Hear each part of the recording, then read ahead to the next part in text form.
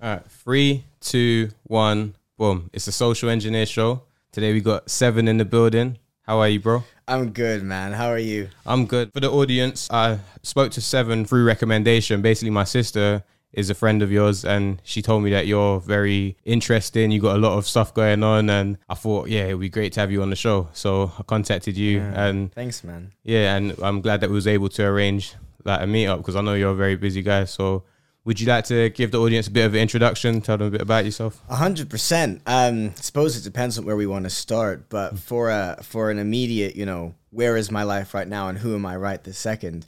I'm someone whose whole life is about trying to find a balance between changing my life for the better and changing the world for the better, impacting others. And for me, that happens through social entrepreneurship. So what that essentially means is finding ways of improving the world by making sustainable systems, businesses, and organizations to be able to impact the people that they can serve. And so I do that in a few different ways. Currently got kind of one business, one startup, and another full-time role supporting underrepresented founders. So my whole life right now is about founder success and the founder ecosystem. For kind of or working towards that kind of mission across all of those things. But something that weaves its way throughout everything I do as well is all around essentially mental health and well-being, but more specifically than that, figuring out people, how to understand people and what impacts people on a very real human level for the better. And the reason is because throughout everything that you do, what are you dealing with? People. So many of the things we experience, they happen on a human level. And I think right now we live in a time where it's very easy to remove the human from everything, to focus on doing everything instead of who is behind the doing and being instead of just doing. And so that is kind of my main focus, is how to understand people better, support them better, throughout everything that I do, and then everything I do focused on improving people's lives as much as possible. So I think that's me as a really rough overview. So would you consider it to be almost like a network of different businesses or something along them lines? Sort of, yeah. My vision is to have a group of businesses and startups that all work towards a similar purpose or similar mission. Which is to level the playing field for the communities that they support. So I have an organization right now, which is called the Discover Humanity Group, which will kind of is already overseeing my business and my startup. So the two things I kind of got going on right now eventually will also be the branch into anything else that I build. And what that looks like is essentially something that can make sure that purpose, which is to level the playing field for those communities, can impact, or what's a better word for that, can permeate into every single one of those organizations and essentially into everything that I do, because I want to make sure that wherever I go or whoever I'm impacting, I'm doing it to level the playing field for whatever community is being served by that organization. So even in the full-time role I have outside of my organizations, I support underrepresented founders to learn and succeed within the tech startup ecosystem. That is leveling the playing field for underrepresented founders, people who probably don't or who are less likely statistically to succeed with business because of various different reasons and various different barriers and challenges. So even that, everything that I do from those businesses, who they serve, everyone that I serve through everything I do is to level that playing field. What would you consider to be a founder? Is it just a business owner, or is it more than... That's a really good question, actually. So I suppose it depends on the way you look at it. I would split up a founder and an entrepreneur into two different things. Okay. A founder is someone who has founded something. It doesn't have to be a for-profit business, but has founded some kind of organization. Some of the best founders I know are people who have started social movements, or they're activists, or they have non-for-profits to help communities they just really want to support. And they're fantastic founders. That is different from an entrepreneur. An entrepreneur is someone who doesn't necessarily need to have started a business. An entrepreneur is someone who has entrepreneurial characteristics. And what that looks like is essentially someone who is a fantastic leader, and that is a whole thing in and of itself, what makes a fantastic leader, but then who's also very, very innovative and who's doing that for a purpose. They're an innovative person, which means essentially being very, very creative and wanting to solve problems. So that they can help a person or they can help a target group or community or customer. And you can do that in a few different ways. You can do that through the role that you have at an organization. You don't need to be a founder to do that. You can do that, again, through some kind of nonprofit. You can do that through politics or activism. There are lots of ways you can do that. But to be entrepreneurial, essentially it means let's think of new ways to solve problems. And that, for me, is the really, really, really fun part. But getting to support founders essentially means the entrepreneurs who have started their own business. And that is probably where I have more of my expertise. But entrepreneurship and entrepreneurialism is what I find most fascinating and most fun within this whole process. To me, that is how we change the world for the better. So you mentioned leveling the playing field. One, how would you level the playing field? And two, what would you consider to be an unleveled playing field? That's a good question. Cool. Let's take that in turn. So, how do you level the playing field? Depends. That depends entirely on context. What this tends to be about is opportunity. More specifically, access to opportunity. Not everyone will have the same access to opportunity as everyone else. Now, that sounds really hilariously obvious. However, that can look a little bit different depending on your context. So, for example, some of the people I admire most, one of my business partners as an example, he grew up in an area that was very, very, very difficult.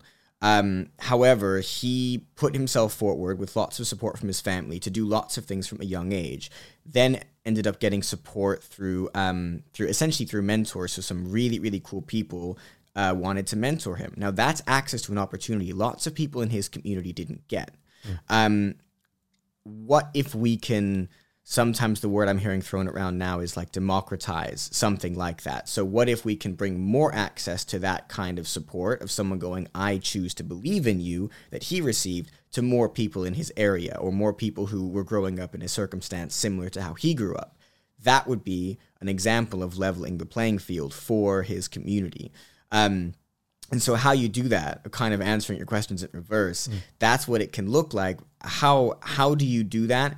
Depending on who that is, you need to look at what access for opportunity looks like for them and then see if there are ways you can increase that access. So for a lot of the founders I work with, the reason they feel behind, well, it can be quite complex. It can be anything from, I've just never learned this. No one in my community, my parents, whatever, had the skills that other people in the founder ecosystem who are more successful, who tend to look like white men.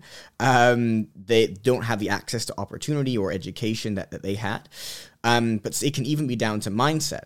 If you walk into a room and people treat you differently because of how you look, that is access to an opportunity that you don't have because people are not going to either give you the opportunity or you've tried to get an opportunity, but it won't pan out the same way it will for someone else because someone will treat you differently or look at you differently. And so in that context, leveling the playing field looks like, how do we do everything from changing minds to building your mindset and confidence, as in this example, the underrepresented founder, so that when you walk into those rooms, either you can overcome those barriers so that at the end of the day, you still have the same access to opportunity as everyone else, or so that those barriers don't exist in the first place, right? How can we bring down those barriers and change that narrative? So leveling the playing field can look like all kinds of things depending on the audience and who you're trying to serve and the usually quite complex factors behind why those challenges are there for you in the first place. So you referenced someone that started off in, I'm guessing, is it a poor community or something like that? Yeah. But they were able to get support from mentors, and I'm guessing they've done really well with it. Yeah. Would you say that the reason they got that was because of something about them? They had like certain characteristics that allowed them to get those opportunities? Yeah. And going back to what makes an entrepreneurial person, he is a very entrepreneurial person. So this is actually a great example. He has some fantastic self-leadership skills.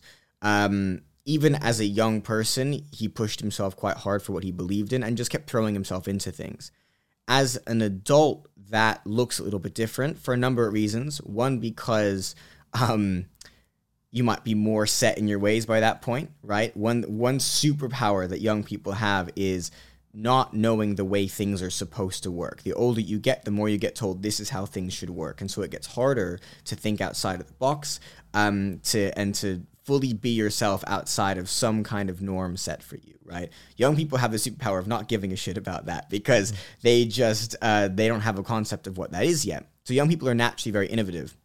So for him as a young person, that's what that looked like is I'm going to throw myself into things, think of new ideas, try my best to make them work. And if other people think it's silly, I don't care. Now, the more you can bring that into your adult life, the more that can impact you. So for him bringing that into adulthood, and I learned this very strongly from him, mostly by watching and doing, as opposed to kind of being told it, though. And this is the other thing, is some people might not realize that's what they're doing. But one thing he's very good at doing is continuing to have ideas, continuing to float them by people and throwing himself at them and seeing if they stick and trying to make them work. And this is the thing about being a founder is anyone who's been a founder for a period of time, they'll know that most things don't stick. Most things, you get 1 million no's to every one yes. You get 99% failure rate. Most ideas are shit. And that's okay. You use that to learn and keep going until you figured out how to make an impact. So that's characteristic in a way, kind of if innovativeness and creativity is skill number one. Number two is that perseverance, but it's intelligent perseverance. I think there's a myth in my industry that you just keep pushing until something sticks. And actually, a lot of people keep pushing with something that doesn't work. Being able to intelligently persevere, which essentially means persevere until you know you need to flex and then flex with confidence, right? That's essentially what that means. So to intelligently persevere, that's a really powerful number two. And with this kind of combination of skills, you have someone that can kind of keep going, following that passion until they find a way to really effectively make their community a better place, or just the people they want to help, to help them as much as possible, to serve them as much as possible. And I think there's a third underlying thing within all of that, which is the mindset to be able to do that. If you've been told your whole life you can't, that you're not good enough, that this isn't possible, and you can be told that physically to your face, but most of the time it's not someone telling us that to our face. It is the world telling us that through little signals, or at least it feels that way. To have the mindset that isn't that, to have a mindset that says, yes, I can, to have a mindset that pushes those thoughts out of the way, that is a really, really powerful piece. But what I'm learning more and more, well, what I'm hearing more and more, although I feel like I knew this from my own experience anyways, is that actually that is one of the biggest drivers behind all these things. You can learn to flex, you can learn to become more innovative, but it's really hard to overcome a really ingrained mindset that's probably there from childhood, telling you can't, or that you're not good enough. And that will change your entire scope of how well you're able to serve the people that you want to serve and yourself. So the guy you mentioned, I would imagine that he had to develop his skills. I imagine he didn't just start off with it. So by leveling the playing field, are you suggesting that you would not have to develop these skills? You would just automatically be propelled into where he ended up, as opposed to... No. What leveling the playing field means is giving people access to opportunity. But not everyone will take opportunity, right? Two people can be presented with the same opportunity. They won't be right for everyone. Someone can choose, I don't want to take this. Someone can subconsciously choose, I don't want to take this. And they subconsciously choose that by going, I can't bother to put the effort in. Or it can come back to that mindset as well of, I just don't want to do this. Maybe they do want to push themselves. You still need to be successful at anything you do. You still need to develop some really powerful, incredible skills. I guess there's a mix here of character and competency. Competency are those skills you have, and you always need to improve your competency. Character, you do need to aim to improve, but not everyone will have that same character. By increasing access to opportunity, what you're doing is you're saying, I'm going to take away the challenge that exists to hold you back, even if you want to do something. So if I really, really, really want to do something that you are able to do, but I can't because of a barrier, that is not an equal playing field, right? That's what equity is all about. I kind of working in the DEI space now, diversity, equity, inclusion. That's what equity a lot is about. Well, can we remove the barrier so that you can access this if you want to? But then you still need to build those skills. And not everyone will choose to build those skills. But as long as the barrier is removed, there's an increased chance of success. That's what would an example of a barrier be?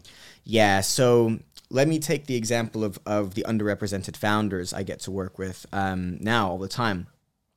When kind of talking to them about what they feel holds them back most, because again, by working specifically with underrepresented founders, there are a number of things that they encounter, from discrimination, whether that's racism or sexism or something else entirely, to the mindset that they cannot achieve. So when I speak to them, what holds you back most, or do you feel things are more difficult for you as an underrepresented founder?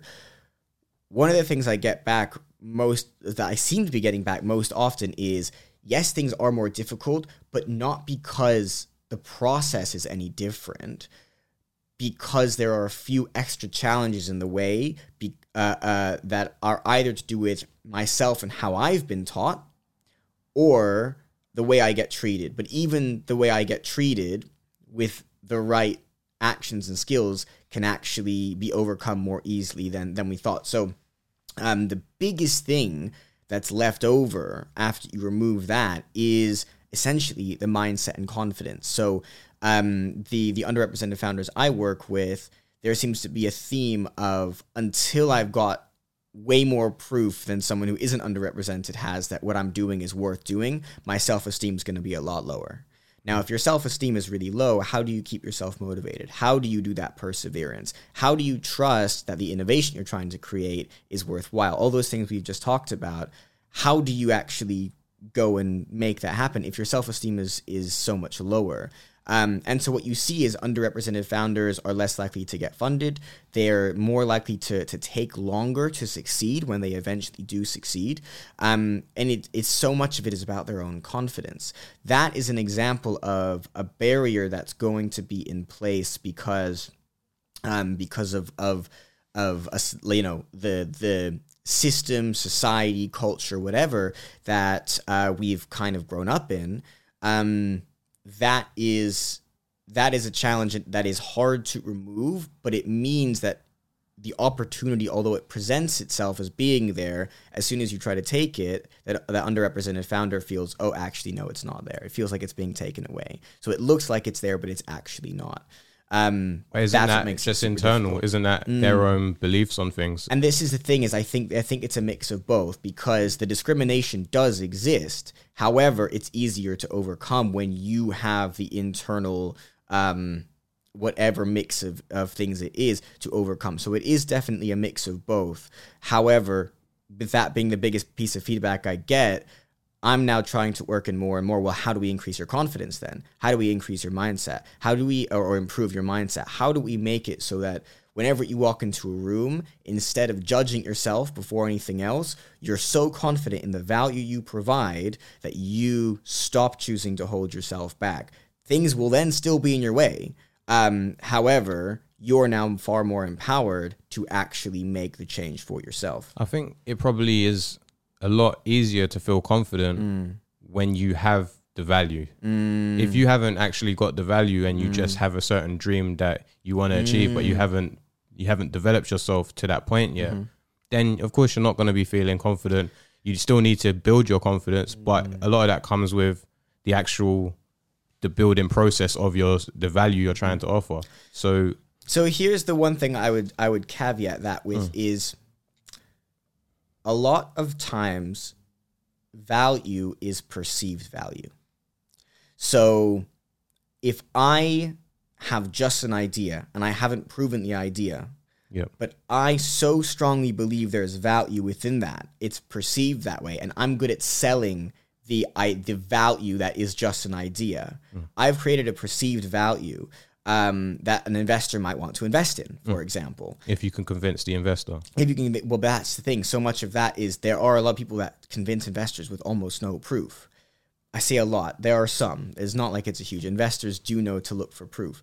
So it's not like the most discriminatory place ever. But there are people who have got a huge amount of proof because it's being filtered through that layer of I don't believe in myself.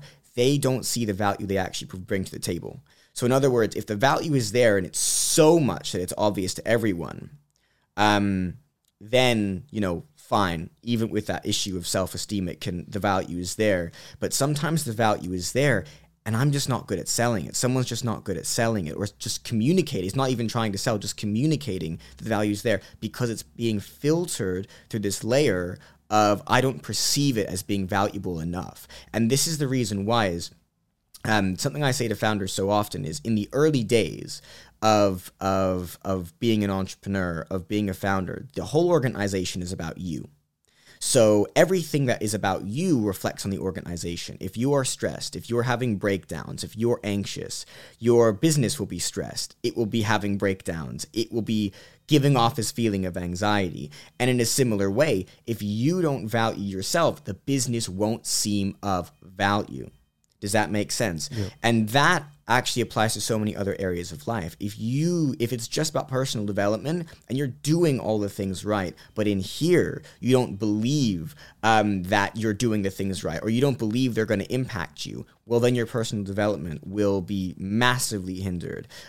Same thing if you want to be an activist and change the world through that. Same thing if you want a promotion at work. Everything has to pass through this filter of your own paradigm about whatever it is that's going on, about yourself, about your value, and so, or the value you're creating. And so with that filter, that's where the real challenges come in. So what would you say some of the methods that people can use to build their confidence is? Yeah, that's a tough one. For me, that's a tough one because there are some, common things that get thrown around a lot. Everything from, have a really powerful routine, which I do believe in. And I have, my morning routine and evening routine, which are very much about that empowerment as well. And all kinds of other things like that, certain habits you can build. But I'm always wary to pass those around as blanket statements or blanket sentiments, because at the end of the day, everyone's context is a little bit different. At the end of the day, we are all human beings, so there will be lots of similarities. Biologically, we all work roughly the exact same way, for the most part. But I think the best way to put it is this. Something I like to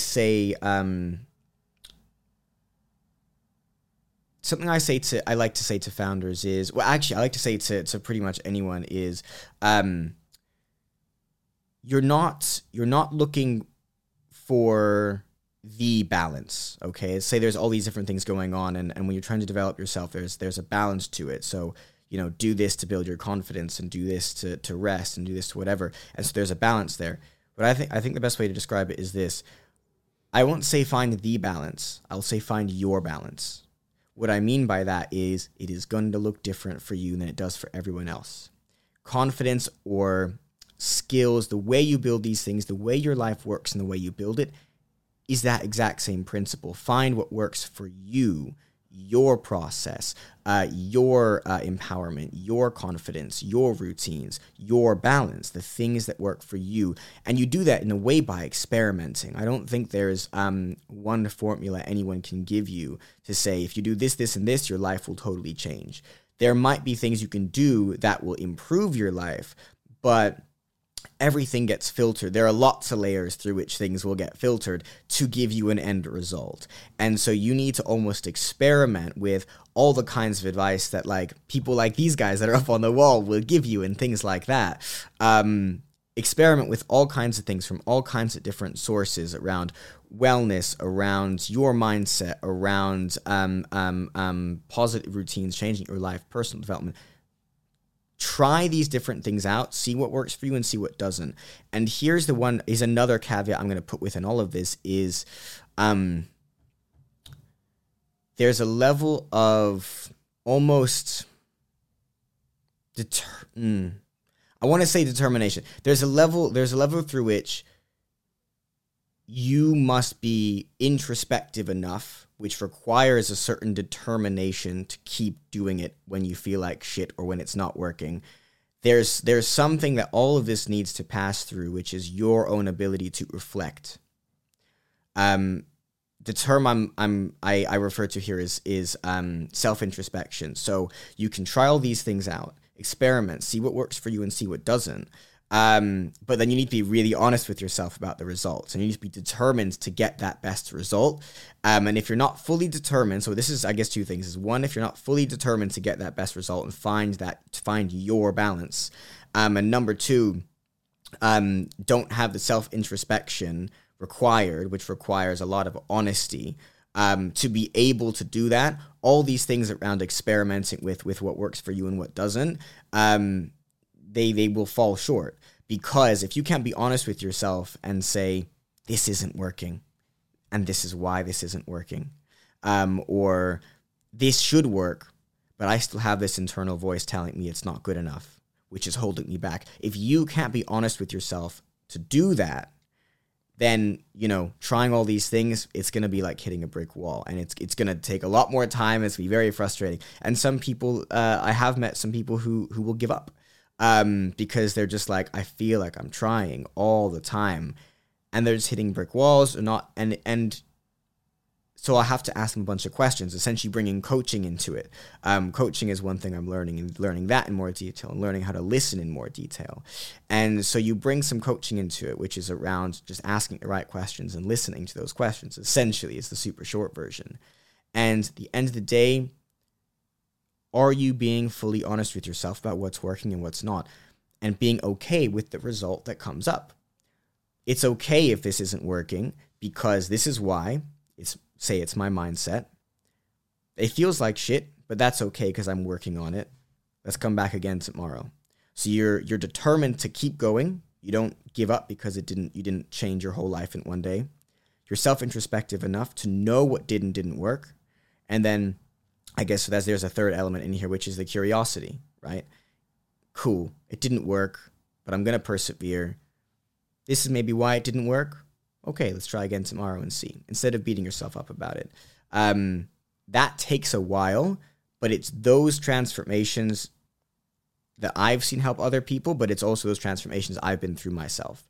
And I've seen the result from, over the course of 5 or whatever years of essentially that being a daily or weekly process that you just keep going through little by little, little by little. That is how you change your life, and then how you change your life will impact who you can impact. So if you have a goal or you have a passion or you want to change the world for the better, which is essentially what motivates me, well, you've got to start with yourself, and that's how you do that. Have you found that a lot of these issues that you're trying to help other people with, you dealt with them yourself in your own life? For the most part, yeah. I mean, the thing is, it's much easier to support someone through something if you've been through it yourself, right? If you know what that feels like, you can empathize more easily. But it also means when it comes to getting really constructive, you might be able to suggest things and push them that way. Yeah. What kind of things helped you steer yourself in the right direction? Yeah, good question. In the beginning, it was kind of around. So for a long time, I was a very cynical and depressed person. Essentially, I just did not believe in that making the world any better of a place was possible. But when you were growing up? This is when I was growing up. Childhood because of it. Sort of thing. Well, so this is pretty much until 18. Through a difficult childhood, which I'm more than happy to go through because I'm very open about it. I developed this very, very cynical and depressed mindset. And eventually I just hit a brick wall and was like, this is fucking tiring. I don't want this anymore. I'm done with this. So how do I change this? And what I wanted at the time was to change my life for the better. But I also desperately wanted to make the world a better place. So these two things I had given up on, making my life better and making the world a better place, these are two things I finally just had to admit I desperately wanted. And I found a way to do both of those things. That was through social entrepreneurship. That's why I brought it up at the beginning, and why it's so important to me. I finally discovered this thing called social entrepreneurship that would help me solve both of these goals or work towards both of these goals at the same time. And that, I think, was step number one, is essentially actually having something to work towards. Instead of it being, theoretically, I want to improve. Theoretically, I want to be wiser, or, improve personal development, or just, I want to be happier, which is a very vague sentence. Instead of that, it became very concrete. I want to be fantastic at being this kind of person and doing this kind of thing, so that I can support the communities I want to support while also radically improving my own life. That is what kind of kicked it all off. Then commence, the next several years since then of essentially what I described earlier, of this weekly, every single week, hitting it back, like continuing, just persevering through shit. Now, the kind of things that worked for me in that last few years are hard to describe, because you don't realize all at once that they've come, right? So it hits you like a ton of bricks. Oh shit, I'm a lot different to who I was last year, the year before that, the year before that. In the day-to-day, you're just going through the day-to-day. What my day-to-day looked like that really helped me was, at first, in part, to stop being as self-deprecating as I was before. Now, that's easier said than done for a lot of people. A lot of people of our generation anyways seem to hide behind being self-deprecating. I'm just going to chat shit about myself and laugh about it instead of doing something about it, which is a double-edged sword, because at least you're aware of it. I kind of was like, this isn't okay. There's this internal mindset I have. I really want to stop reinforcing this. Did that change really quickly? No. That took ages. In fact, and it still happens. I'm still going to be working on that all the time. That was number one, is stop setting yourself up for failure by calling yourself a failure. I think that's the best way to summarize it. Stop setting yourself up for failure by calling yourself a failure. And I think if I had to add a number two into this, it would be the word I kind of alluded to a minute ago, which is awareness, right? To be aware is not always an easy thing to do, because we get caught up in day-to-day life, right? If you've ever been, stuck in what you only afterwards realize is a really boring, small talk conversation, then you'll know which almost everyone, if not everyone, has been through, and is probably going through regularly. You'll only realize afterwards, actually, I did this totally unconsciously. It's just happened. It just came out. And actually, it was really boring, and I wish I had a more interesting conversation. And so I try my best to apply this level of awareness to almost everything that I do. Now, because the brain does most of its processing subconsciously, that unless you're an enlightened monk living in the mountains, is almost impossible to do all of the time. However, to try your best to bring yourself back into little moments of awareness as often as you can, that's really, really powerful. So for me, being aware whenever I felt like shit, that was a massive step. Instead of just accepting this is my whole life, feeling that way, actually bringing myself into little bits of awareness whenever I could, was like, okay, I don't feel great now, but I might feel better tomorrow morning, or I might feel better later tonight. That little bit of awareness. When something goes wrong, a little bit of awareness about why. This kind of comes into the self-introspection. A little bit of awareness to go, my first reaction is to say that this went wrong because I'm shit. But actually, with a little bit of awareness, it's probably because I didn't know this. I hadn't tried this before. Some failure is necessary to learn. I've learned these things. Am I drained? Yeah. But tomorrow I might have some more energy, or next week I might have some more energy. And so you keep going little by little. So that awareness was a big piece. Number 2. I think it's characteristics like these that you need to realize you need to, input into your life. But once you start to do it little by little. Those are probably the things that help me the most. What that ended up looking like on a really concrete level is, I guess there's a few core things that I think are very human, which we kind of briefly mentioned earlier. These things that are just superhuman that helped me, that are very basic in a human way. That helped me when developing these things or putting these things into practice in my life.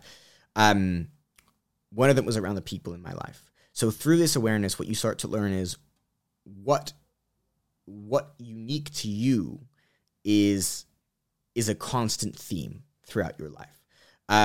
If we think about the way someone is now is often because of what they experienced in their childhood, then you're going to have a voice as a child, or you're going to have an internal voice, which is that of your inner child.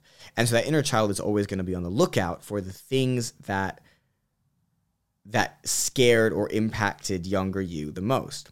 For me, that was a lot about people. I didn't have much family. I had very few friends, a number of issues, which meant I felt very excluded from other people, and then moved to England from the US at a young age. So then had to, in a way, restart my life again. How old was you when you moved over? 12.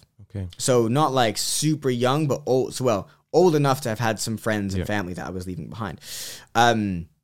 And so I think it's between those experiences, those things, and that move, one of the biggest paradigms for me was loneliness and aloneness, 2 different things in many ways. But that was one of my biggest paradigms. So how much of what I'm doing comes back to that. Through that awareness, I was able to go, okay, cool. Maybe the reason I'm calling myself shit is because I think maybe I'm subconsciously thinking it means other people will think less of me. And that matters to me because of how lonely I was as a child. And how that continues to impact me as an adult. So through that awareness, I'm able to learn, what's most important to me because of the experiences that I've had. So the things that have helped me grow the most because of that awareness, one of those things was, let me surround myself with community and build community around me. Now, I still struggle with this a lot. But having a few core friends, cherishing the family, the little bits of family I do have left, and appreciating that as much as possible, but then building family around me as much as possible. In many ways, my teams are my family. The various teams and people that I work with, they are like family or extended family to me because I care about them, I get to know them, I surround myself with them. And sometimes I get to choose them because if you're, bringing someone else into your organization, you choose who to bring in. I'm choosing people of great character. I'm choosing that character over that competency. Let's bring great people in. And so I'm building a family around me in many ways. So that's one thing that's helped me is to surround myself with people that inspire me and that make me feel as part of a community with them. So that's one thing that's helped me. And because it's very human, that could help a lot of people as well. But, like we said, different people will need different things. One of the other things is just really powerful habits. I, for a long time, was just really aimless and sometimes still feel like I am. Like sometimes I still struggle to keep these habits up. But like I mentioned earlier, like I have a morning routine. And my morning routine seems to get longer every month. But what it essentially looks like for me is I wake up and pretty much first thing I do is I try to meditate for a little while because my brain is very good at going off into tangents, as you might have noticed through this conversation. Although I try to always bring it back, my brain does this naturally. It can struggle to focus. So I'm always... it feels like my mind is always whirring away. So I need to start with some kind of meditation that grounds me a little bit. Does it help? Yes. Maybe not as much as I wish it would. But that could be down to me or how much I'm doing it. So that tends to be how my day starts off. Then, how long do you meditate for? So I try to do 15 minutes now. Started at 5, then went up to 10. Now try to do 15. What do you mean by meditating? Do you just like try and clear your mind? And Yeah, so I use Headspace a lot. what is Headspace? Headspace is an app that essentially it's essentially audio meditations. So you put it on a bit like you put on Spotify and just listen, and it will guide you through meditations. Okay. So it's guided audio meditations. And it's literally just a big bank of that. It's almost like YouTube, but for this very specific niche.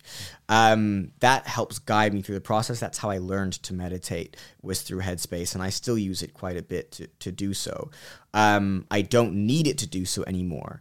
And so I have actually some weekly habits as well, or part of a weekly routine, which is about a few different specific types of meditation where I will just do that myself. Meditating on appreciation is number 1. Number 2 is a change in mortality, which sounds very, very like intense, but all that means is that essentially what I realized, and this was only a few months ago, I essentially realized we get so into day-to-day life that we forget we're aging. We forget things are going on around the world. We forget any day could be our last day for whatever reason.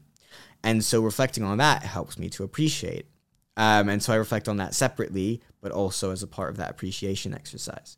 And a couple other things like that, other types of meditation, like those two things, where it's a weekly process, and that is something I'm able to do to clear my mind.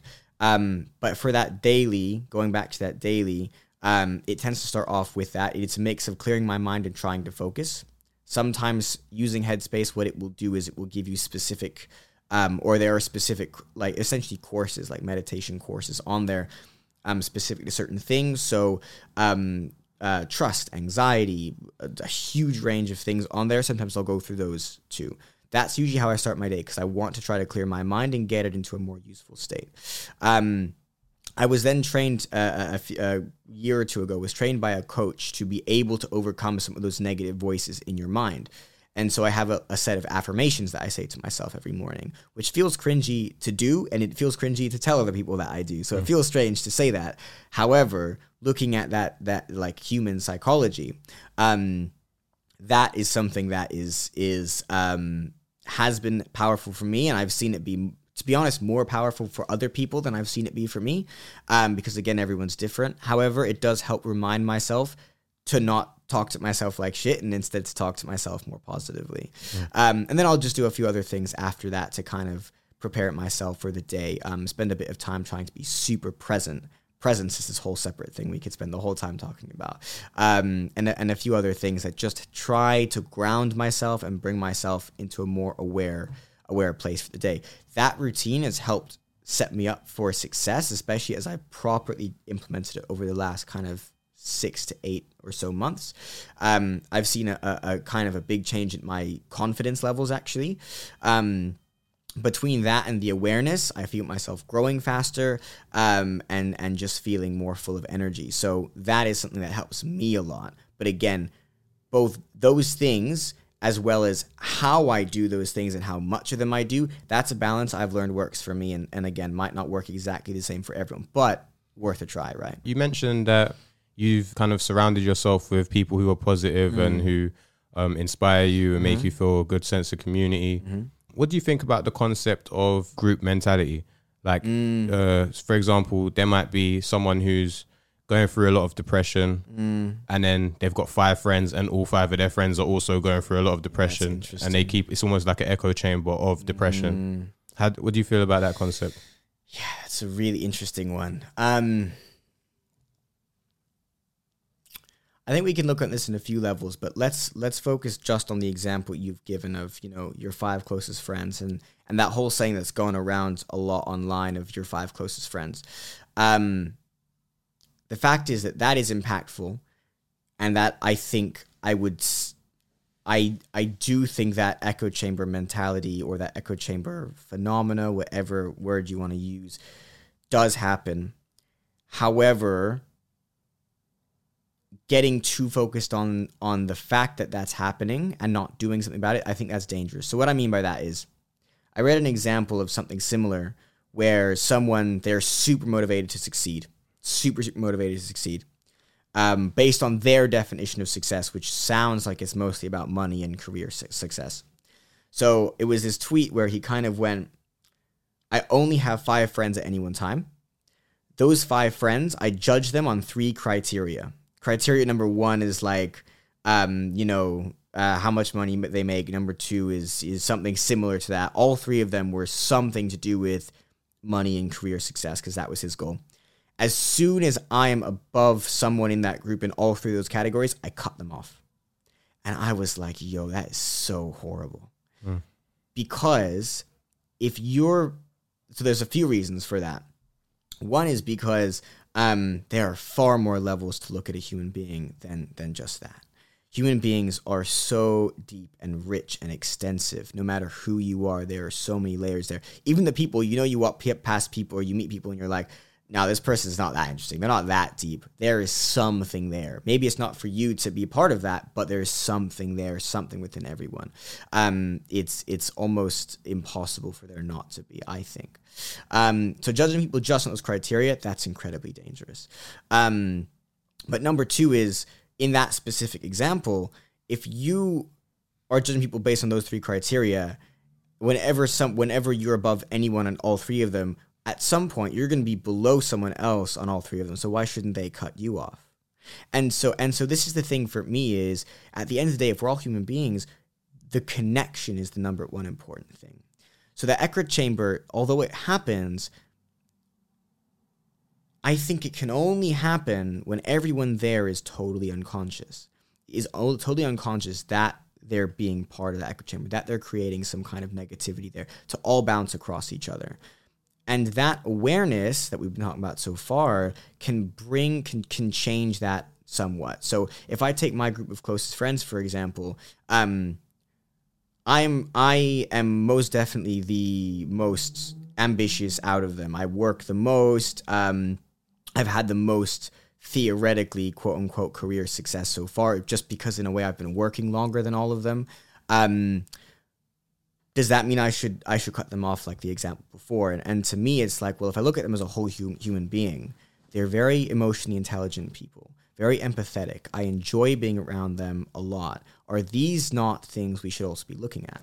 So do we have the problem of being in an echo chamber? Maybe, but I worry when people get too attached to this idea of, are you in that and your 5 closest friends, et cetera, because it becomes very easy to stop looking at someone like a whole human being and looking at those reasons why those might be, or at least some of them might be, maybe all of them might be great people to still have around. And so we then need to, it doesn't actually solve the problem, though, of maybe all 5 of these people are depressed and they're exacerbating each other's depression. Looking at them as a whole human being means you stray away from that dangerous potential of, cool, so I'm going to jump to the conclusion of maybe cutting these people off or whatever, but it doesn't actually solve the problem. So how do you solve that problem? I think that bringing that consciousness and that awareness into it is one of the ways to do that. So if I can kind of go, oh, all of us are exacerbating each other's depression, I can go, hey guys, can we talk about this very seriously? I've noticed we're all like this. Do we still want to be like this? Have a conversation. Some people might not be receptive to a conversation. Some might be. And that's how you start to know what should you do next in that kind of situation. Someone, if they're not receptive at all, and there's nothing you can do, and eventually you feel like that's being too much of a drag on you, then you can start to analyze, well, what should I do next in that situation? But if someone's like, yeah, you're right, this does feel like shit, maybe you can work with them or all of those people, whoever they are, to then start working together to improve as well. I think these problems of echo chamber only happen when it's happening totally unconsciously. A lot of social media is like that, right? That's the really classic example for our generation as well, is, with social media, I'm doom scrolling through through all kinds of issues, and they're all the same issues because that's my echo chamber. Or everyone I follow all believes the same things as me, and if someone has a different belief to me, I'm going to unfollow them. That's an echo chamber. So everything you see is an echo chamber. I think that can only happen when you're so unconscious of the fact that that's an echo chamber and the problems with that. only then is that going to be this thing where things bounce around unconsciously, and then your whole worldview becomes this little bubble, and that is also dangerous. So you need to take a lot of if you feel you're in that kind of situation, you need to take a lot of awareness into that and do things carefully, because you don't want to overreact and cause more damage, but you also don't want to do the second thing we were just describing of just letting it happen and being caught up in that totally unconsciously, because that is not not only is it not healthy for you, but it's actually not helpful, right? If everyone sounds the same in a certain situation, you're not learning new things. And if it's a situation like the example you gave of everyone there being depressed, well, that's not helping you if no one in that group is trying to improve that. And then if you want to help other people, like, lots of the people that I work with and that I've been talking about at the beginning, if your goal is to be able to help other people and change their lives for the better, then being in that state of that tunnel vision doesn't help them either, because you are not able to improve. Yeah. I wouldn't suggest cutting these people off. I would suggest that you still love them the same way you've always loved them, but if you want something different for your life, you might need to focus on what you want, and perhaps you'll inspire them like indirectly. But even if you don't, you just don't need to be indulging in the thing so in the much conversation. Yeah. Because what I find as well, a lot of these things are subconscious. It's like you might have a group of friends and you might be saying something positive, but on some subconscious level, they don't enjoy that conversation you're having with them. Like you're basically saying, you're talking a different language to them, and they don't want to hear it, so they just don't speak to you as much. Like they don't call you, they don't want to tell you their problems because you're just in a different page. So it's like you kind of learn, and then vice versa. It might be one time something bad might have happened, you tell them, and then they're all over it because they can relate. And then it's like you're getting approval from the negative stuff and you're getting disapproval from the positive stuff. So it can go subconscious. It can go under the radar where you don't really understand why it's like this, but it just is. So in them cases, I would just say, just focus on what you want to achieve. Don't cut your friends off, but you might have to slightly distance yourself where you just focus on what you need to. And as I say, indirectly, you could just inspire them to want to be doing more what you've done. Yeah, I think I mostly agree with that, but I think I'd add one little caveat, which is be careful how you distance yourself, how much you distance yourself, and who you distance yourself from. If there are cases where someone is being super like draining on you and is, like you describe, there's nothing positive coming from that, then fine. But one of the things that worries me a lot about our generation, and I can't help but feel it's going to be even worse for generations after us, but I guess we'll see, is health as a result of human connection. So what I mean by that is, if you look at some of the happiest, healthiest, and longest living people on the planet, they're people who essentially, in short, they have a really powerful community around them. Because when you get into, like, let's say your 90s, okay, when, everyone who's young, so people our age are expecting their, people who are 90, their bodies to be shutting down, or that, they're just getting older and they've not got long left. You get some people who are living way longer than that, living into their hundreds, some of the old people on the planet. And they're doing it almost consistently within a community. Why? Because they continue to have purpose. If we look at what makes people live the longest and the healthiest, it's purpose. A purpose not obstructed by things like your purpose can, come out into the world through your work, but then you overwork and that causes problems. So it's not purpose in that way. It's purpose as in a reason to keep living. And that almost always, in fact, as far as I know, it literally always comes down to other people in your community. And so what worries me about distancing too much is, even if you're just in a different place, unless you genuinely think somewhat negatively of them, or you're like, this person is just negative on my life, I would caveat, be careful about that, because be careful about distancing yourself too much from too many people, because actually a really powerful community around you has been proven to be what's best for long-term health and happiness. The best example of that is essentially essentially Japan. Have you heard this thing around the Ikigai, right? This principle of the Ikigai. So this is this really fascinating thing. I learned about a few years ago, and it's becoming more popular to talk about now. The Japanese have this tradition. No, tradition is the wrong word. The Japanese have this tool / belief / framework for life, which is called Ikigai. I forget exactly what Ikigai translates into, but essentially it's the balance between 4 different aspects of your life. The things you can get paid for, the things that you love, the things that provide value to other people or that service the world, so the things that people need. And one other thing, which I feel really ridiculous for forgetting now, but essentially what it does, it's this framework for understanding your purpose. And what that allows you to do is all throughout your life, you're working towards a purpose.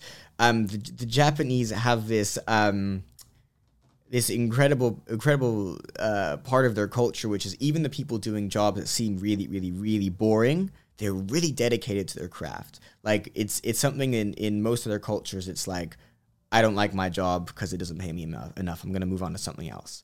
Whereas if they really enjoy their job or they're good at it, they really dedicate to it relatively. Because they have this purpose, the way something can come out into the world. What becomes consistent is this purpose helps give you a reason to keep going. And people come into this when later in life, you move on from what that physically looks like into the people around you. They also have this secondary kind of concept, which I forget what they call it in Japanese, but it's essentially your local community. And the way local community looks for them is very different to the way it looks over here in the UK. For them, what it looks like is you've got an established group of people that you've known for decades, if not your whole life, where when you're getting into your older years, 60s, 70s, 80s, 90s, this is a group you can call on for all kinds of support, from financial to mental health to social needs. And so your purpose essentially continues to live on through your connection with other people. So you start with this really powerful sense of purpose, and then it continues on all throughout your life with a sense of community. What I worry will happen for our generation, and there's a few ways in which this is happening. Okay, work from home is one of them. The stuff you were talking about is another one of them, where we're having less and less people in our lives. We're distancing ourselves more from them. In many ways, we're becoming more and more siloed. Siloed is a whole separate thing we can talk about if you want to. We're becoming more and more siloed, separated away from other people who don't believe in the same things as us or look the same way we do or whatever. We're becoming more and more siloed. And so our communities shrink. Our support network shrinks. So the best case scenario for a lot of people is their community is a few friends. They get older, maybe get married and have some kids, and then they get older, their kids move, and then now you're elderly, and it's just you and your partner. If you get unlucky and your partner passes away, it's just you. You have almost no friends around you, your kids are gone off somewhere else. Suddenly, this downward spiral of all kinds of negativity in your life, because you don't have that established community. I worry for our generation in the Western culture that we are not going to have that community as older people, and that's going to massively negatively affect our lives. We're already seeing it. We're already seeing it a lot with the current elderly generation. And I think it's only going to get worse if we don't stop trying so hard to remove ourselves from other people just because they're a bit frustrating. A lot of older people from older generations, they will actually put up with other people better than we will. They're less likely to cut people off. There are other problems in terms of community or their views of other people around them. But people that they've grown up with, they're less likely to cut them off. Whereas we go, sorry, it's just too much effort to keep up with you right now because we live in different countries, so I'm just never going to call you. Whereas like my grandmother is always calling people from all over the world, just on the phone all the time.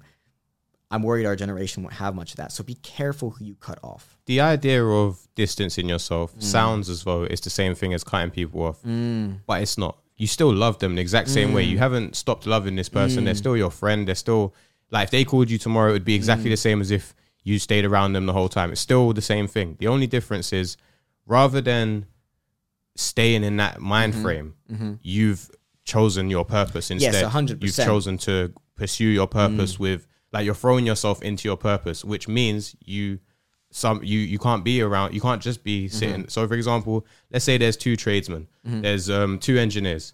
One engineer decides that he's gonna throw himself completely into his service and render the best service he can to as many people as possible. Indirectly, he does create a community because loads of people do want his services, and he's doing a good job. He's delivering loads of satisfaction to loads of different people.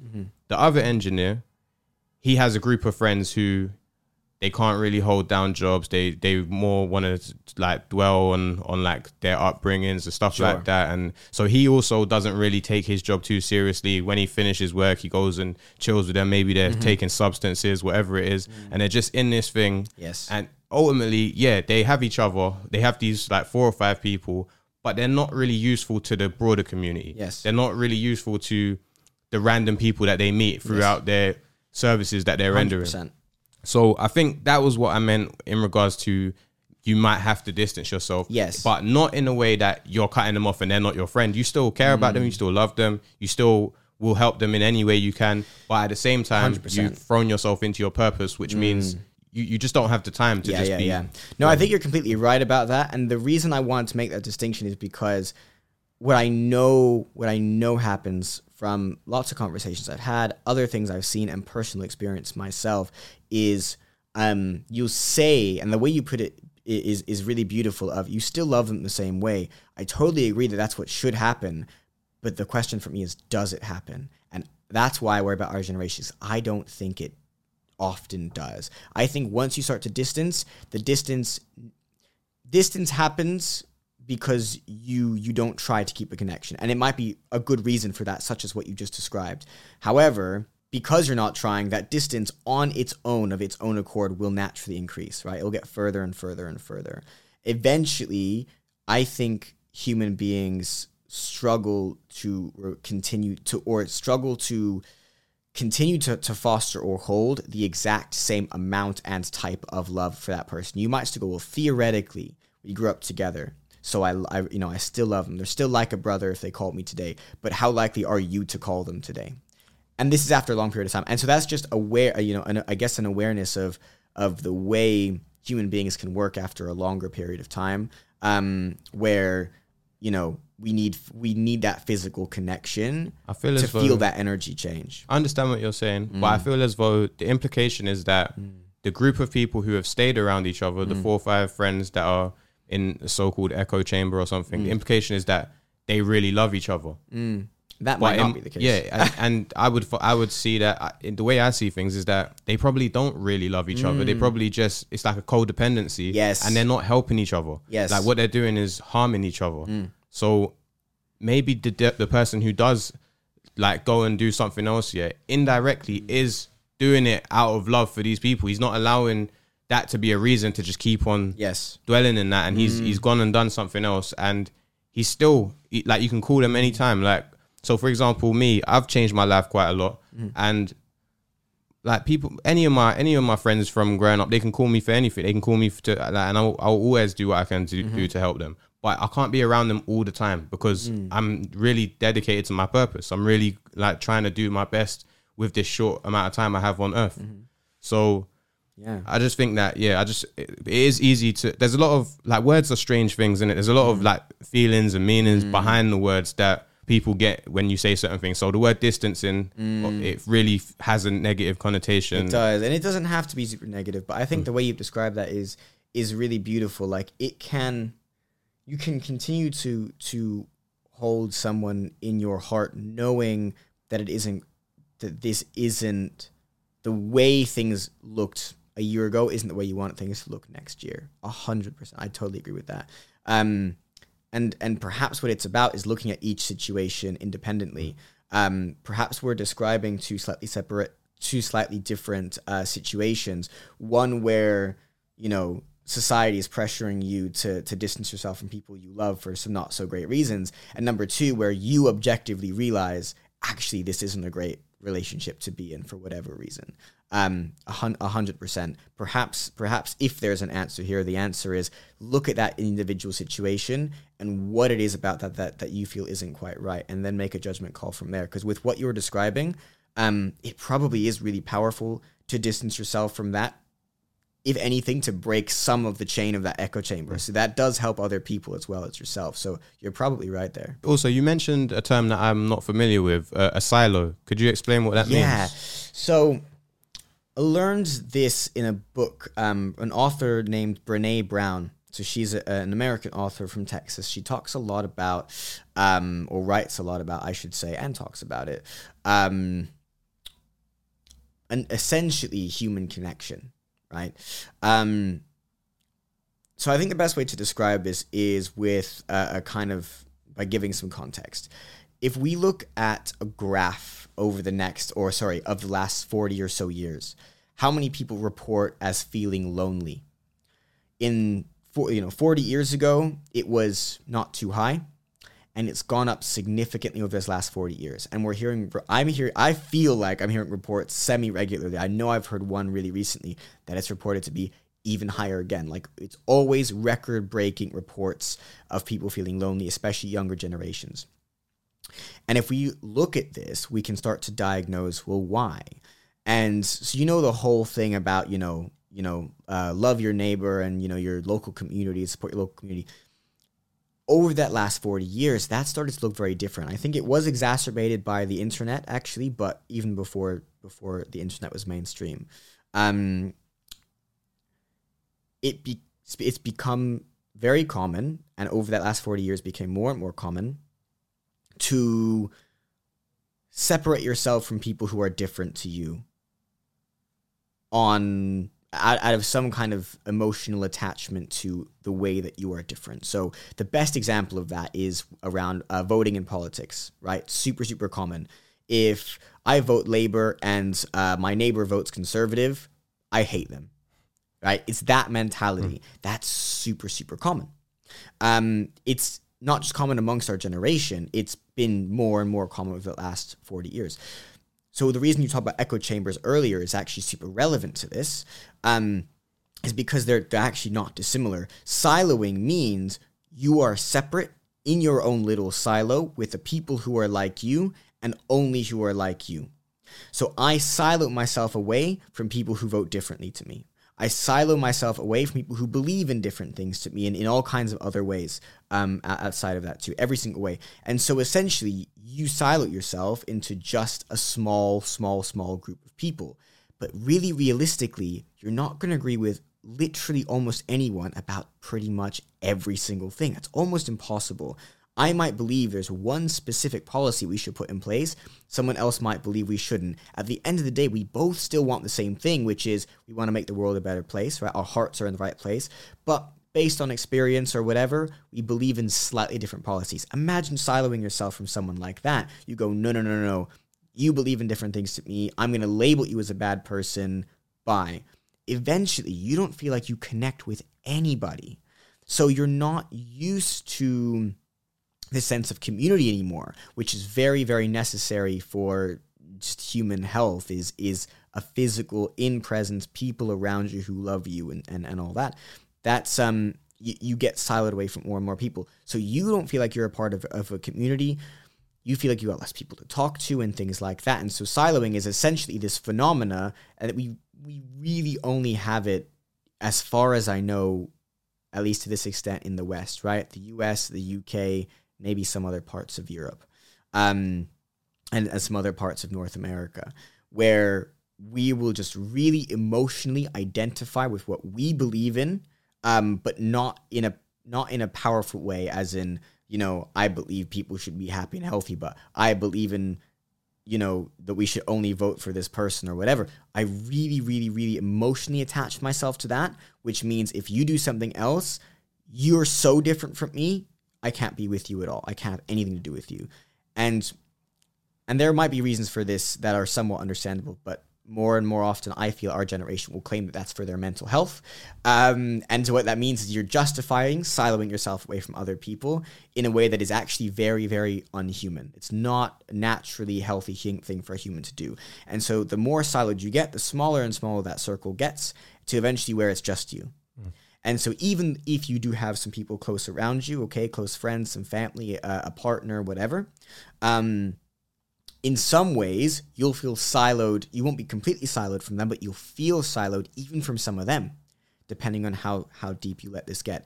So what siloing essentially is removing yourself from other people, putting yourself into this own little bucket, your own little bucket of who you are, in a way that actually isn't that reasonable or doesn't actually make that much sense, to the point where you've massively created a detriment to your own life and to the lives of other people around you, because you won't fully allow yourself to be part of their lives. And this is when that stuff we were talking about around community and purpose, and how that affects your health, actually becomes so important, because the more you silence yourself over time, the more difficult your life and your health will get, because you've removed yourself from what a human being needs to be happy and healthy, which is people and community.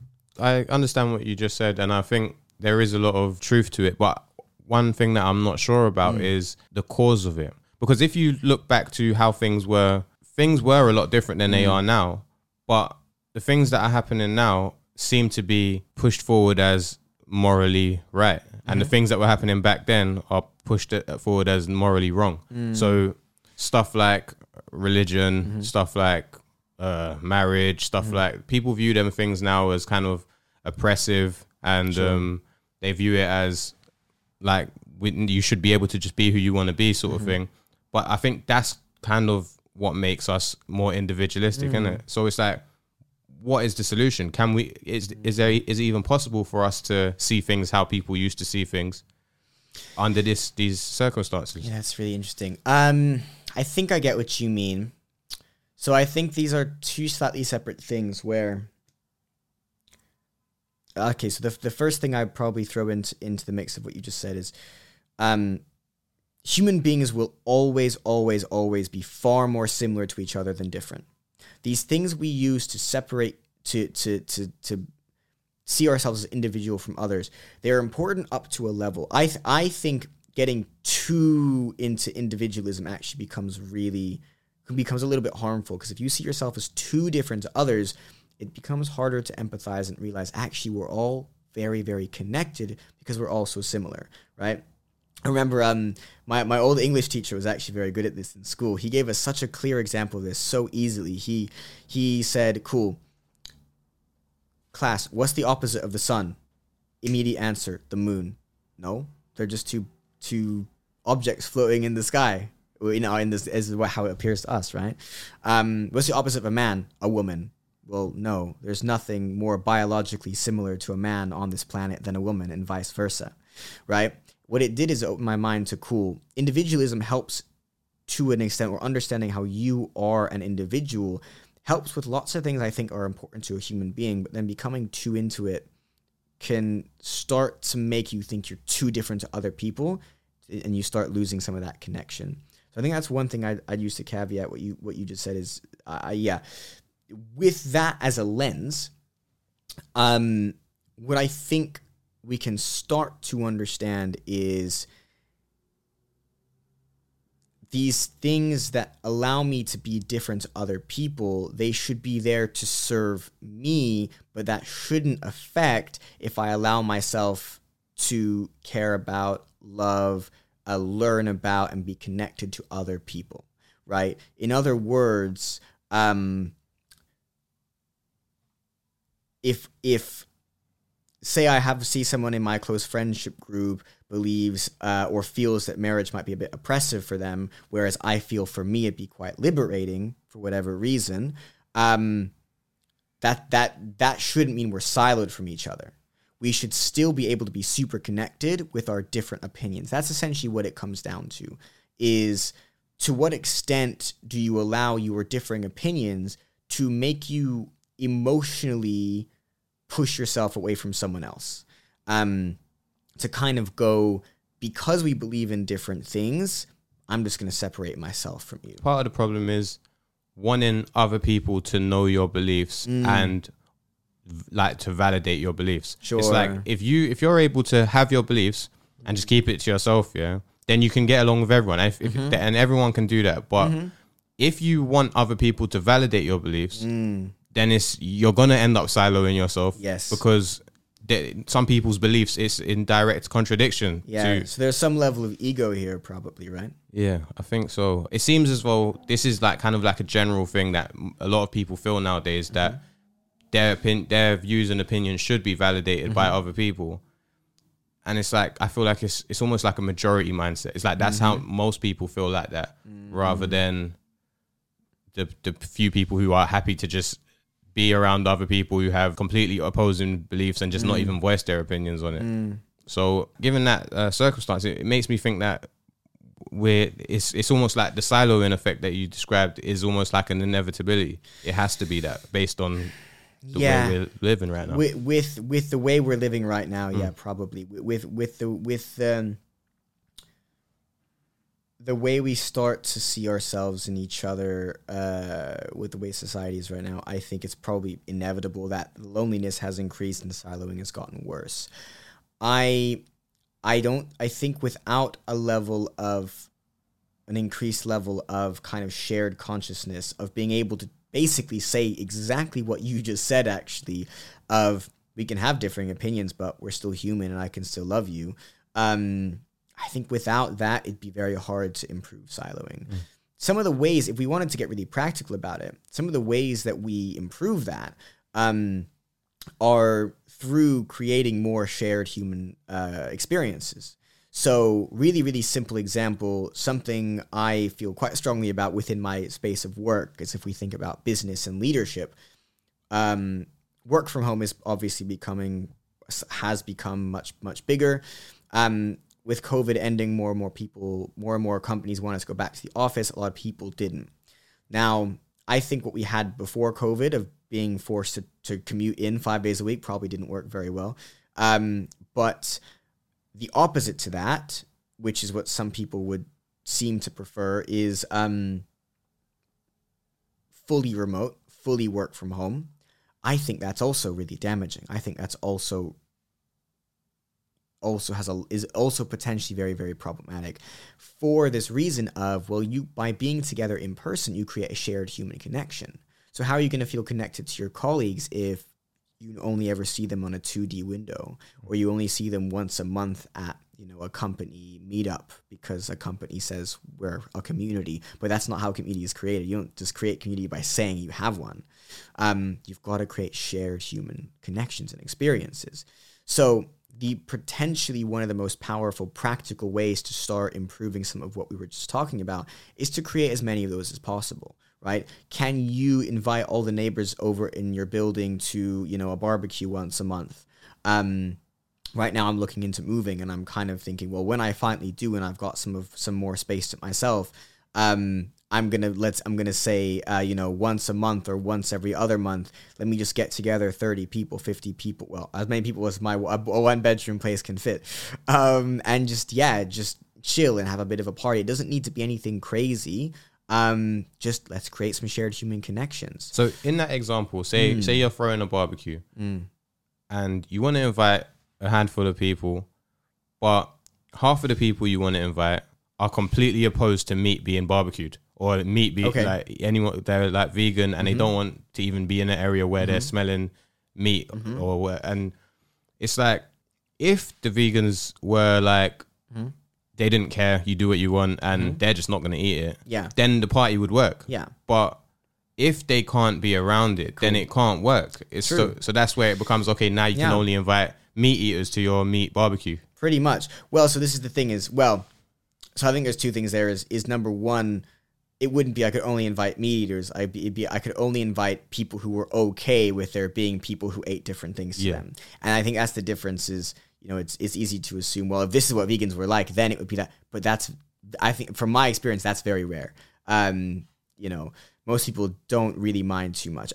Well, maybe it's because we live in London. I think London's a relatively actually accepting place, relatively speaking, but you get my point.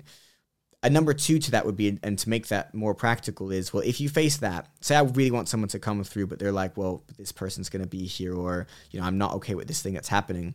If the thing that's happening isn't like objectively morally wrong, right? This person shouldn't be there because they're objectively a terrible person. Right? It's not something like that. My solution is, well, let's have a conversation. Let me talk to you about why this is a problem for you. And if through an objective conversation where I listen as much as possible, I try to accommodate as much as possible if I really want this person there, and they're just not accepting, then yeah, cool, you can't come. Not because I'm not inviting you, but that's your decision. And this is where the thing about distancing actually becomes really interesting, because to me, the thing I personally want to distance myself from the most, and actually have distanced myself from the most when it comes to people I've distanced myself from, it's not the people who believe different things to me, such as, you know, who you should vote for, or do you eat meat or not, or whatever. It's the people who are open or closed-minded. So some people I end up having conversations about like religion, for example, and literally everyone in that conversation is from a different belief, or they believe in a different thing. Is everyone in there willing to listen to each other, or is someone in there going to go, I'm going to shut down something everyone's else is going to say, I'm going to insult other people when they try to, you know, make this more inclusive, or when they try to say anything to me about anything within this conversation, anything like that, then they go, cool, this is someone I need to distance myself from. That to me is the biggest red flag of someone I need to distance myself from. Because in the example you just gave, look, everyone in here is just here to have a good time. We should all be part of a community. We should all have some love for each other, okay? If you can't do that because of something that is objectively pretty superficial, that is really closed-minded, and actually that, I think, is the most dangerous thing right now. So that's what I'll distance myself from. So I won't invite them, or I'll say, well, you can come if you want, but you're probably not going to. Next time, I probably wouldn't invite them. Time after that, same thing. After 6 months has gone by, now I'm distanced from them. And that's probably okay, because that's the thing I don't want anymore. But then that's the thing. It's like, this person might be a really nice person, but they just feel very strongly about this particular issue. Yeah. And it's like, what's the alternative? So it's like, you want to invite them. So are you going to make everyone who comes to the barbecue who was expecting grilled chicken or whatever it is, are you going to be telling them, okay, we're only grilling vegetables? And then they're going to be there quite disappointed. They thought it was going to be a barbecue. I get you, And then, but then the one person who feels strongly about it is fairly happy. It's like, that's a really, really good question. So, I mean, to give you a really practical answer, personally, I wouldn't do that, because I feel like that's actually more restrictive than anything else. But, and also a little bit impractical. But it's easy to do the vegan example. There's other ones that are a bit more touchy. Well, let's keep this example, because I agree. I think it's a little bit easy. Here's the thing I'd say is, like, look, in a way, there isn't a solution that I can control. So this is something I've started to believe more and more, especially the last couple of years, is life will push us. Life will provide us opportunities by pushing us in certain directions. If you go, I really, really want to come, but I'm only going to come if you make a change that will affect everybody here in a way that's really unfair to them, then I have to go, cool, that's really unfair to them. That's not quite all right. So I'm not going to invite you to this, or you don't have to come if you don't want to. Next time I don't invite you, etc., etc. Like I said,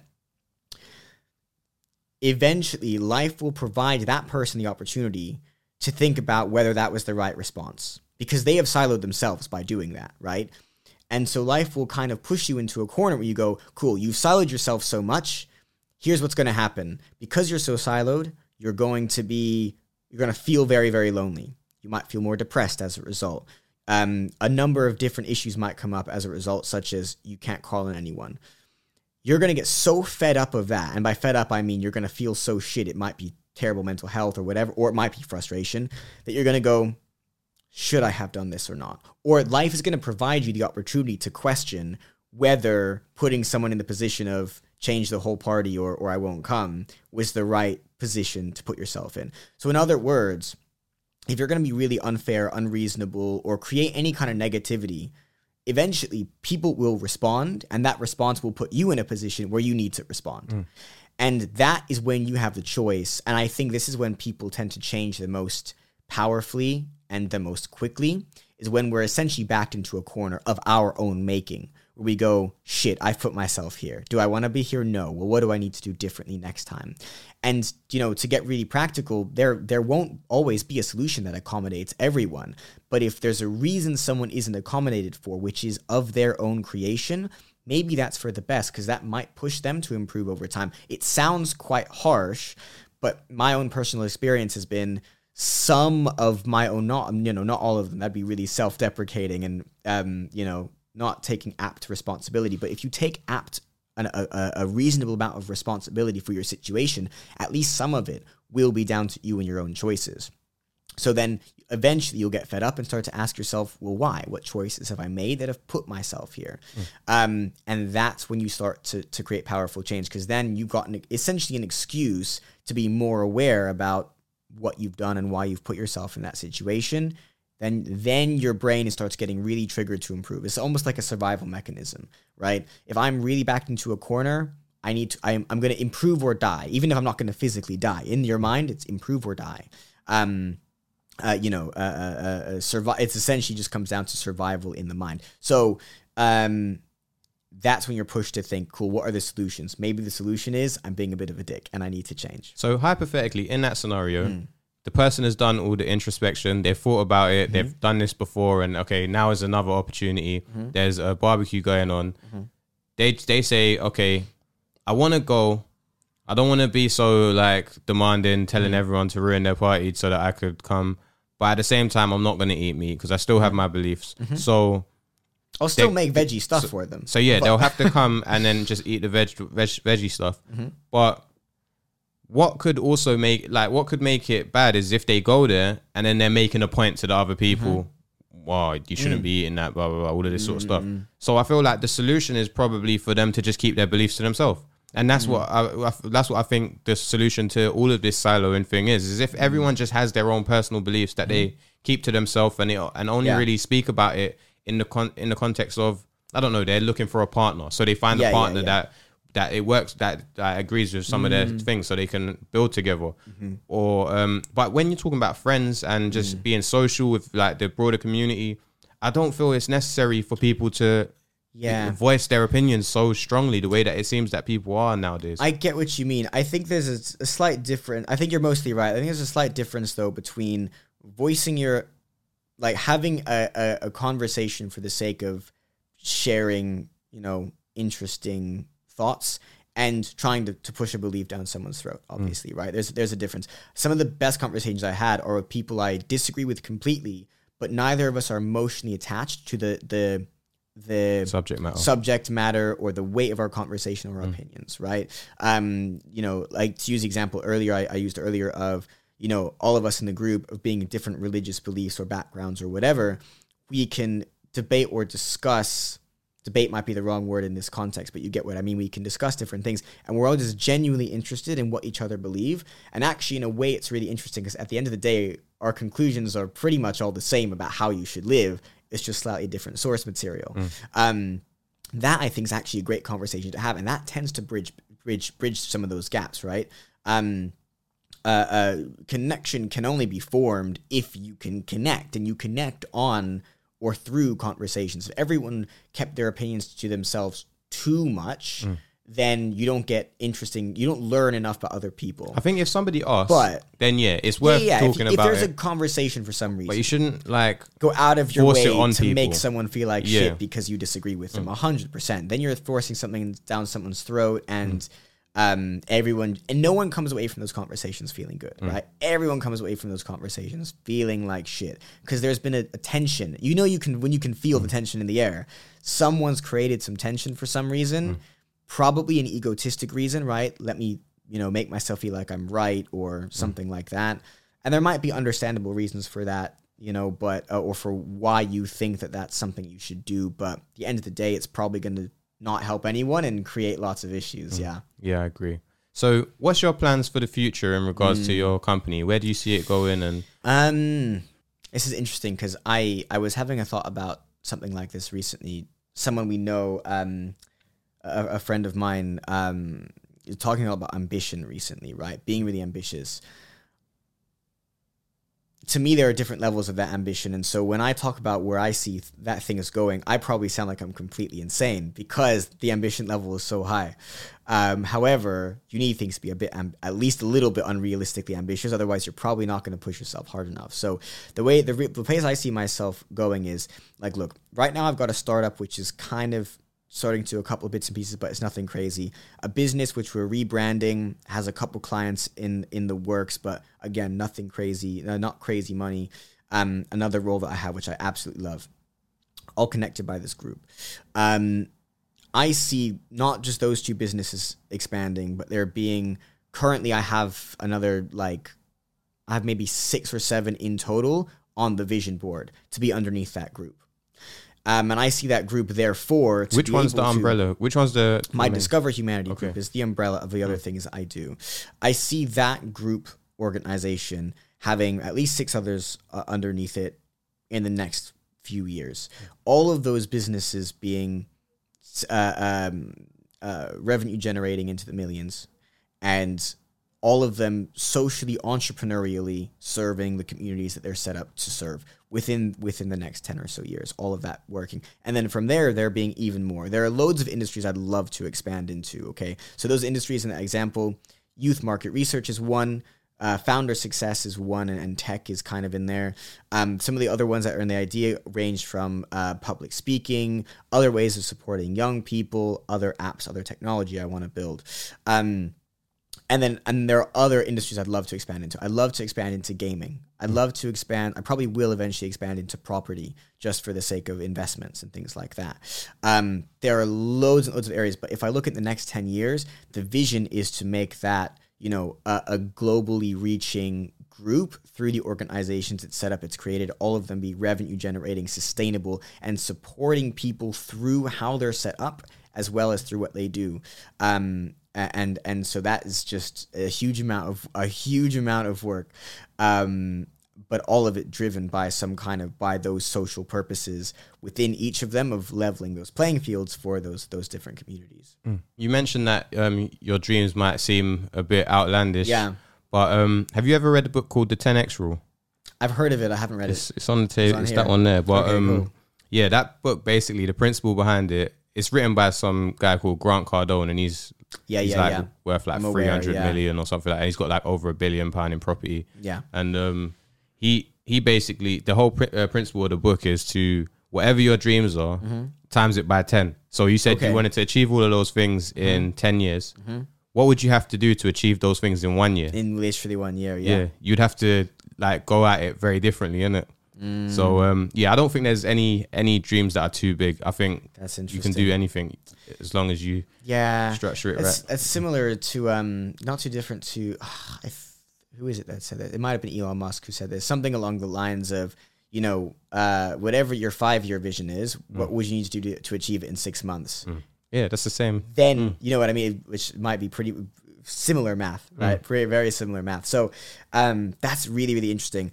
I think the way I see those things is probably applying some of that in the sense of, like, if I look at my progress right now, getting there in 10 years sounds almost, that's why I say it sounds almost insane. Because I think to the average person who isn't in my space, they go, that sounds like a lot of money. You know what I mean? Or they might have a voice saying, well, I couldn't do that. But that isn't, I probably don't, as much as I used to, have those mental restrictions. And so that is probably me thinking, in the next 1 year, I could maybe achieve a 1/20th of that. That doesn't mean in the next 10 years I can't achieve all of that. You know what I mean? So I think it's such a powerful belief. Sometimes, like, do you ever find that sometimes it can be hard to think that way when you are caught up in the day-to-day of life, right? Because life is going to get in the way. Somewhat, but I'm just like overly, like I'm overly, I don't know what the word would be, Optimistic? positive, optimistic, whatever. Yeah, I see things in a way like it's like a snowball, and it's just it just keeps on getting bigger and bigger as the more you do, the more it just grows. Yeah, like in a way that most people probably couldn't even imagine. 100%. So I feel like within a year of doing anything with like full effort, with putting everything into it, it should grow to a. And this is the thing, right? There's the saying is, when you see a snowball start to roll, push. Because when you start to see yourself get some traction, jump in. Just do it, just fully. And then you might see it's getting bigger, give it another big push. And I think that's why things like that actually end up being really achievable. When you've got the awareness to know when something's rolling, to go, okay, cool, time to capitalize on this. You run a great event, loads of people are talking about it. Use that. Use that to plan a next one with some sponsorship and making some money. Use it to get social media traction, build your platform, whatever it is. You see it start to roll, push. And then next thing you know, you're like, I've pushed a bunch of times. 10 years has gone by. Fuck me, look at all this. Yeah. That's genuinely what I expect to happen. Yeah, and it wouldn't be so far out of the realms of possibility. Like many people have done things in a very short time. Yeah. And it's just that same thing. It's like maybe they took a long time to do the groundwork, like to get themselves mentally prepared to set up certain like foundations or whatever. But once it starts doing its thing, it's like the speed is unpredictable. It's like it goes. Sometimes it can just take off so fast. You mentioned that you wanted to have 6 companies under your umbrella company. Is your podcasting part of that, or is that more a hobby sort of So thing? that was a hobby. So I've actually paused my show. I haven't done it for quite a little while now. One of the things I see as being able to enable all that success is building a powerful personal brand around the things that I do. Not too dissimilar to what you're doing. And what I ran into maybe about a year and a half ago now was I don't really know how to do that. I don't really like putting myself in front of a camera. Not that I mind being videoed, but when someone's holding up a phone to themselves and making like a video for social media or whatever, I just don't enjoy it. It just feels strange. Why am I talking to my phone? What I love is exactly what we're doing now, which is having a conversation. So I started a podcast as a way of trying to do that in a way that would also create some content. And I learned some things along the way. And so I put a pause in it just because of my capacity right now. But actually, I love doing stuff like this. And I actually also, within all this, I have like 3 or 4 different shows I'd love to start. At least one of which I know I'm going to start. And then I know I'm going to come back to my podcast eventually. When did you start doing your podcast? Very beginning of 2021. Okay. And what was the idea behind it? Was it about all your other businesses and bringing awareness? So the podcast was at first called The Mindful Leader, and then I changed it to being called Lost in Searching. And so something you might have noticed throughout this conversation is, for me, there's kind of this intersection between mental health and well-being and founders, leadership, entrepreneurship. I essentially, the more I dove into learning about humans, reading books written by monks, psychology, things like that, the more I realized, and between that and my own personal experience, what I realized is that people who push themselves the most, aka leaders, right? People who are taking a lead over something in some way, shape, or form, mental health is a real struggle there. Because to push yourself as hard as you need to push yourself takes a real toll on you. That's actually reason number 1. Reason number 2 is you might be starting and pushing yourself that hard because you've experienced something yourself, or some situation. So between those 2 things, mental health for leaders can look really bad. And so I essentially wanted to do is learn for myself, as well as in a way that would pass on to others, what mental health experiences, lessons, et cetera, that experienced leaders would want to give to either young or just newer leaders. People who were maybe those activists or those young entrepreneurs or whatever. What can they learn from someone who has, sold a company? And what I was constantly hearing, and this is why I want to come back to, because it was so fascinating, all these stories of you overwork yourself, it's not going to help anyone. All these stories of this is what my life looks like now, and I'd rather it didn't. This is what motivates me, and it's important, but because it's driven so much by mental health, it starts to wear on me. There's so many lessons I took out of that I pass on to entrepreneurs all the time, or in other shows, or in conversations like these ones. And so that's what it was all about, really, is understanding how leaders' mental health gets impacted by being a leader. It does seem like quite a taxing subject matter. Like dealing with a lot of mental health and dealing like that seems like it's probably really hard not to let it get to you and not to affect you. Like some of the things that you're discussing is it's like kind of the classic thing around like therapists can get very easily impacted by the people they're speaking to, right? That's really interesting. For me, I don't remember ever walking away from a conversation feeling drained.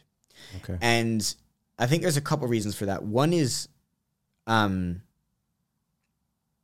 people I was speaking to, I think, inspired me and motivated me, even if what we were speaking about was taxing, because by being there, they're creating a really empowering space and a really empowering message, right?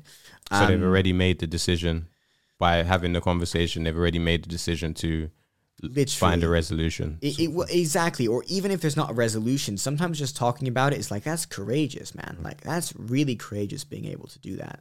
Sometimes, especially for some of them, with the things we were talking about. So that's the number one, is I guess allowing myself to be inspired. It's essentially seeing the glass half full, right? By allowing myself to see the glass half full, in the sense of, even if this conversation is talking about trauma or is talking about various different difficulties you experienced, because I'm able to see the glass half full, I'm focusing on the fact that you survived it and you're now passing it on to other young leaders, as opposed to being overwhelmed by the kind of sad story or whatever they might be telling me. So that's the number one. That's why I didn't find it that taxing. I think number two, though, is you will have a certain amount of energy based on the stamina you've built up, right? You will be able to run more and faster if you've practiced more, because you built up your stamina. It's the same thing. I spent so much of my life trying my best to be that self-introspective, honest, aware person of the things I experienced, that I was used to hearing this. However, some of it was internal, right? So it was used to hearing this dialogue, but it might have been internal dialogue, but it didn't change the fact that I was used to hearing it. So sometimes I was having these conversations that were really, really difficult conversations to have. But because I was used to hearing it from myself, I was open to it. Maybe some of it wasn't as shocking to me because I might have experienced some of it before. Or I just had that mental stamina built up.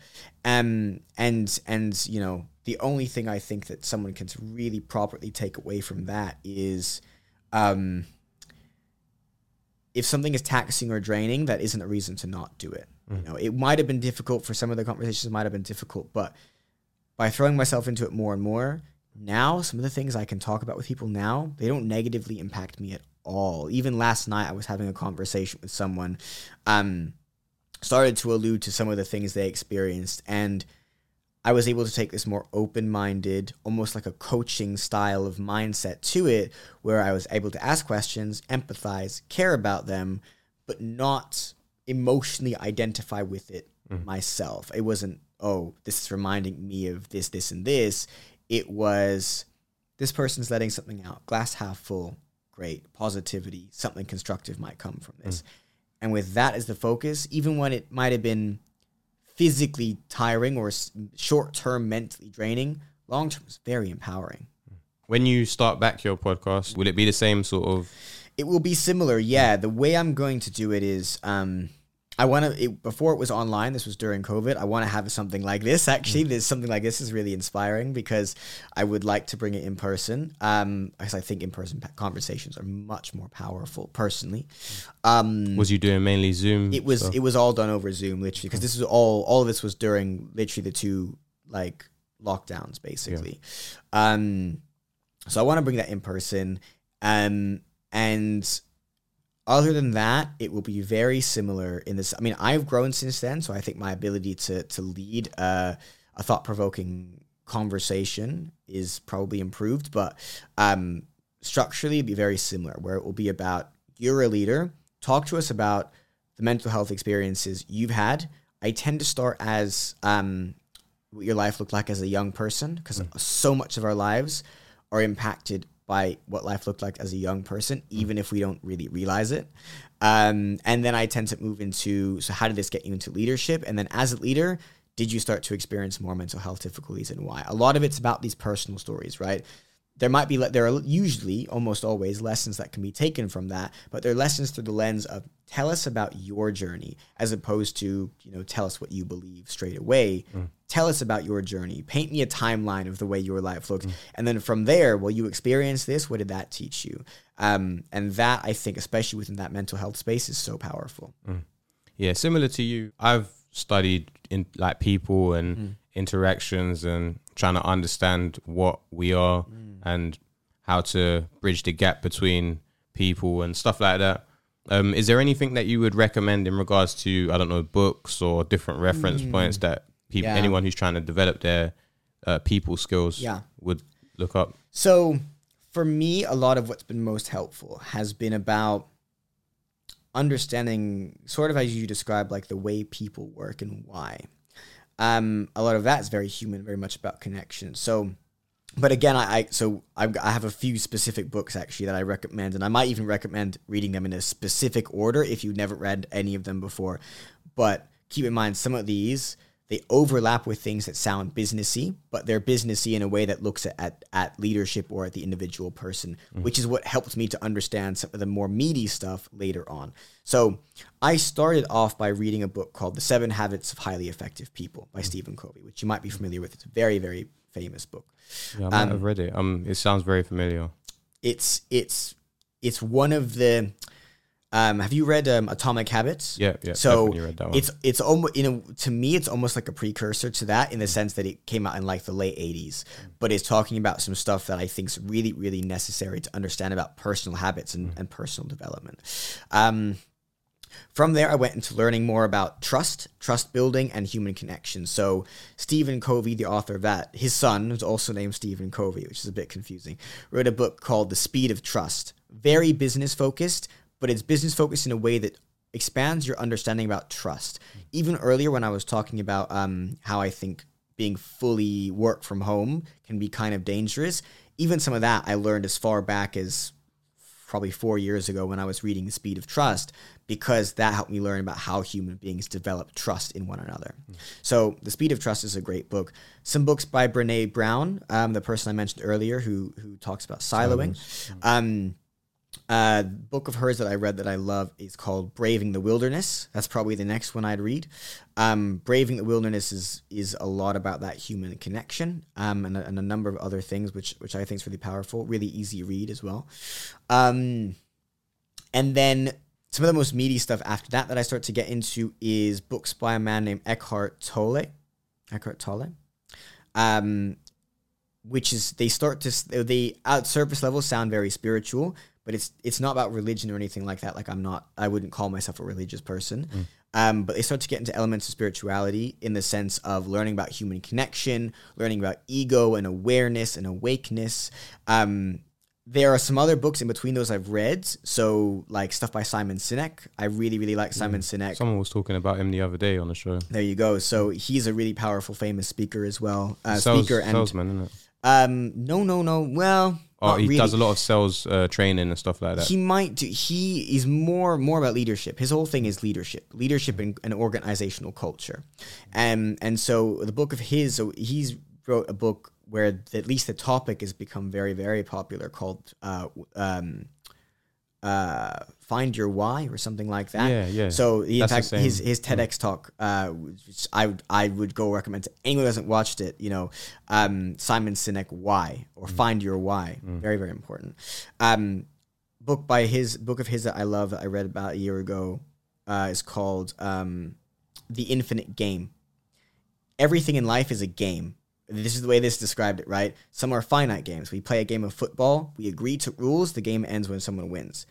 Life, business, these are infinite games. There's no rules. You just keep playing until you give up or you die, literally. Understanding the distinction there, super, super important. The way I top everything off is with Eckhart Tolle. So, book called The Power of Now. And then probably even more important than that is A New Earth. A New Earth is, I think, also quite popular. Some other little books in between there, but to me, there's almost this timeline of those being the most impactful books to me. Again, lots of other things in there, but those have been the biggest because they build this journey of understanding. How do you like to read? Do you prefer hard copies? Do you prefer Audible? How do you normally get through these books? So I struggle with focus a lot. Well, not a lot. Sometimes I really struggle with focus. And so it takes me ages to read a book, but I love having hard copies of books. I love having my bookshelf. You know what I mean? I only really listen to things when it's like, when it's podcasts.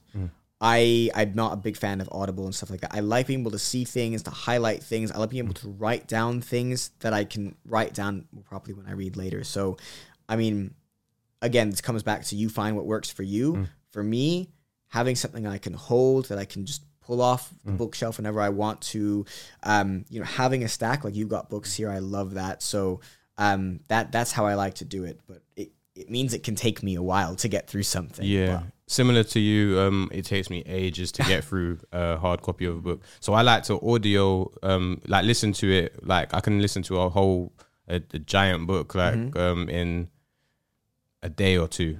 I just because I work as an engineer. I'm just like while I'm working, I can just have it in the headphones. Yeah.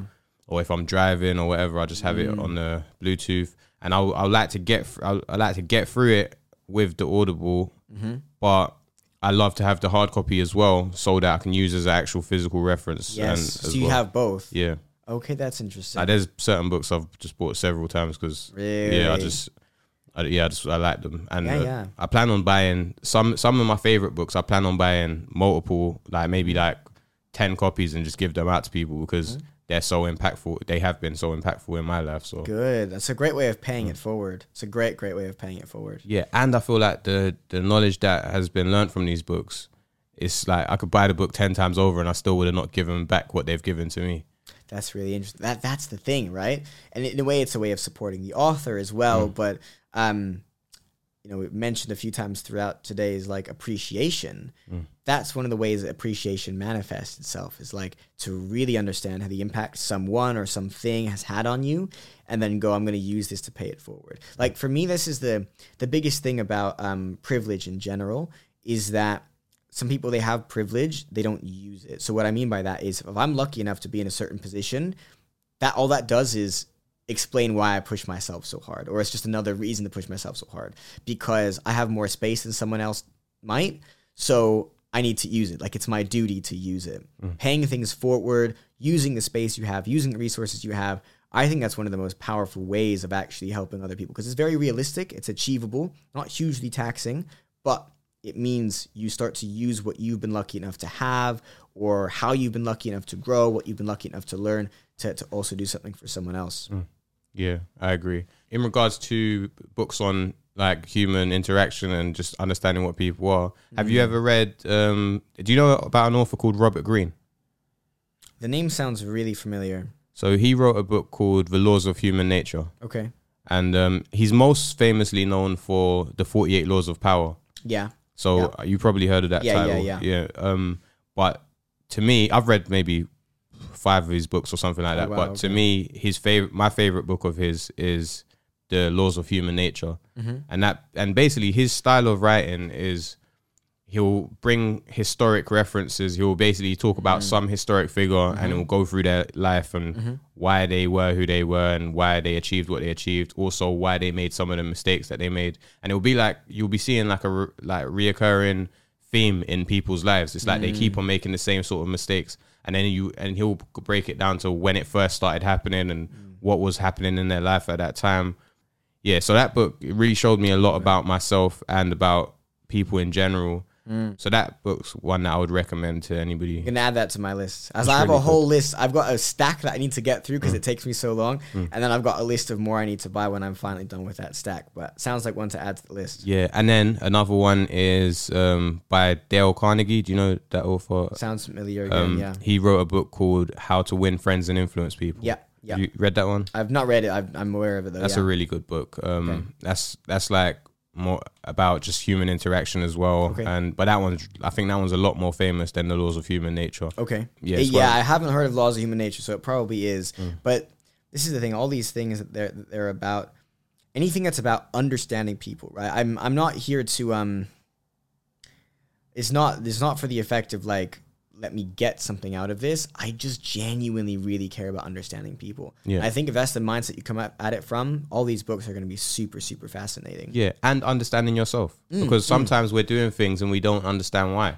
Like I said with the references in The Laws of Human Nature, it's like there'll be someone who's super successful, but for some reason they keep on making the same mistake in their life. And it's like, so it's not really about your finances and stuff like that. It's just about, it's almost like the human condition. It's like we're studying the human condition and we're working out why do we do the things that we do and how can we break these habits. Similar to the book you mentioned as well, The Atomic Habits.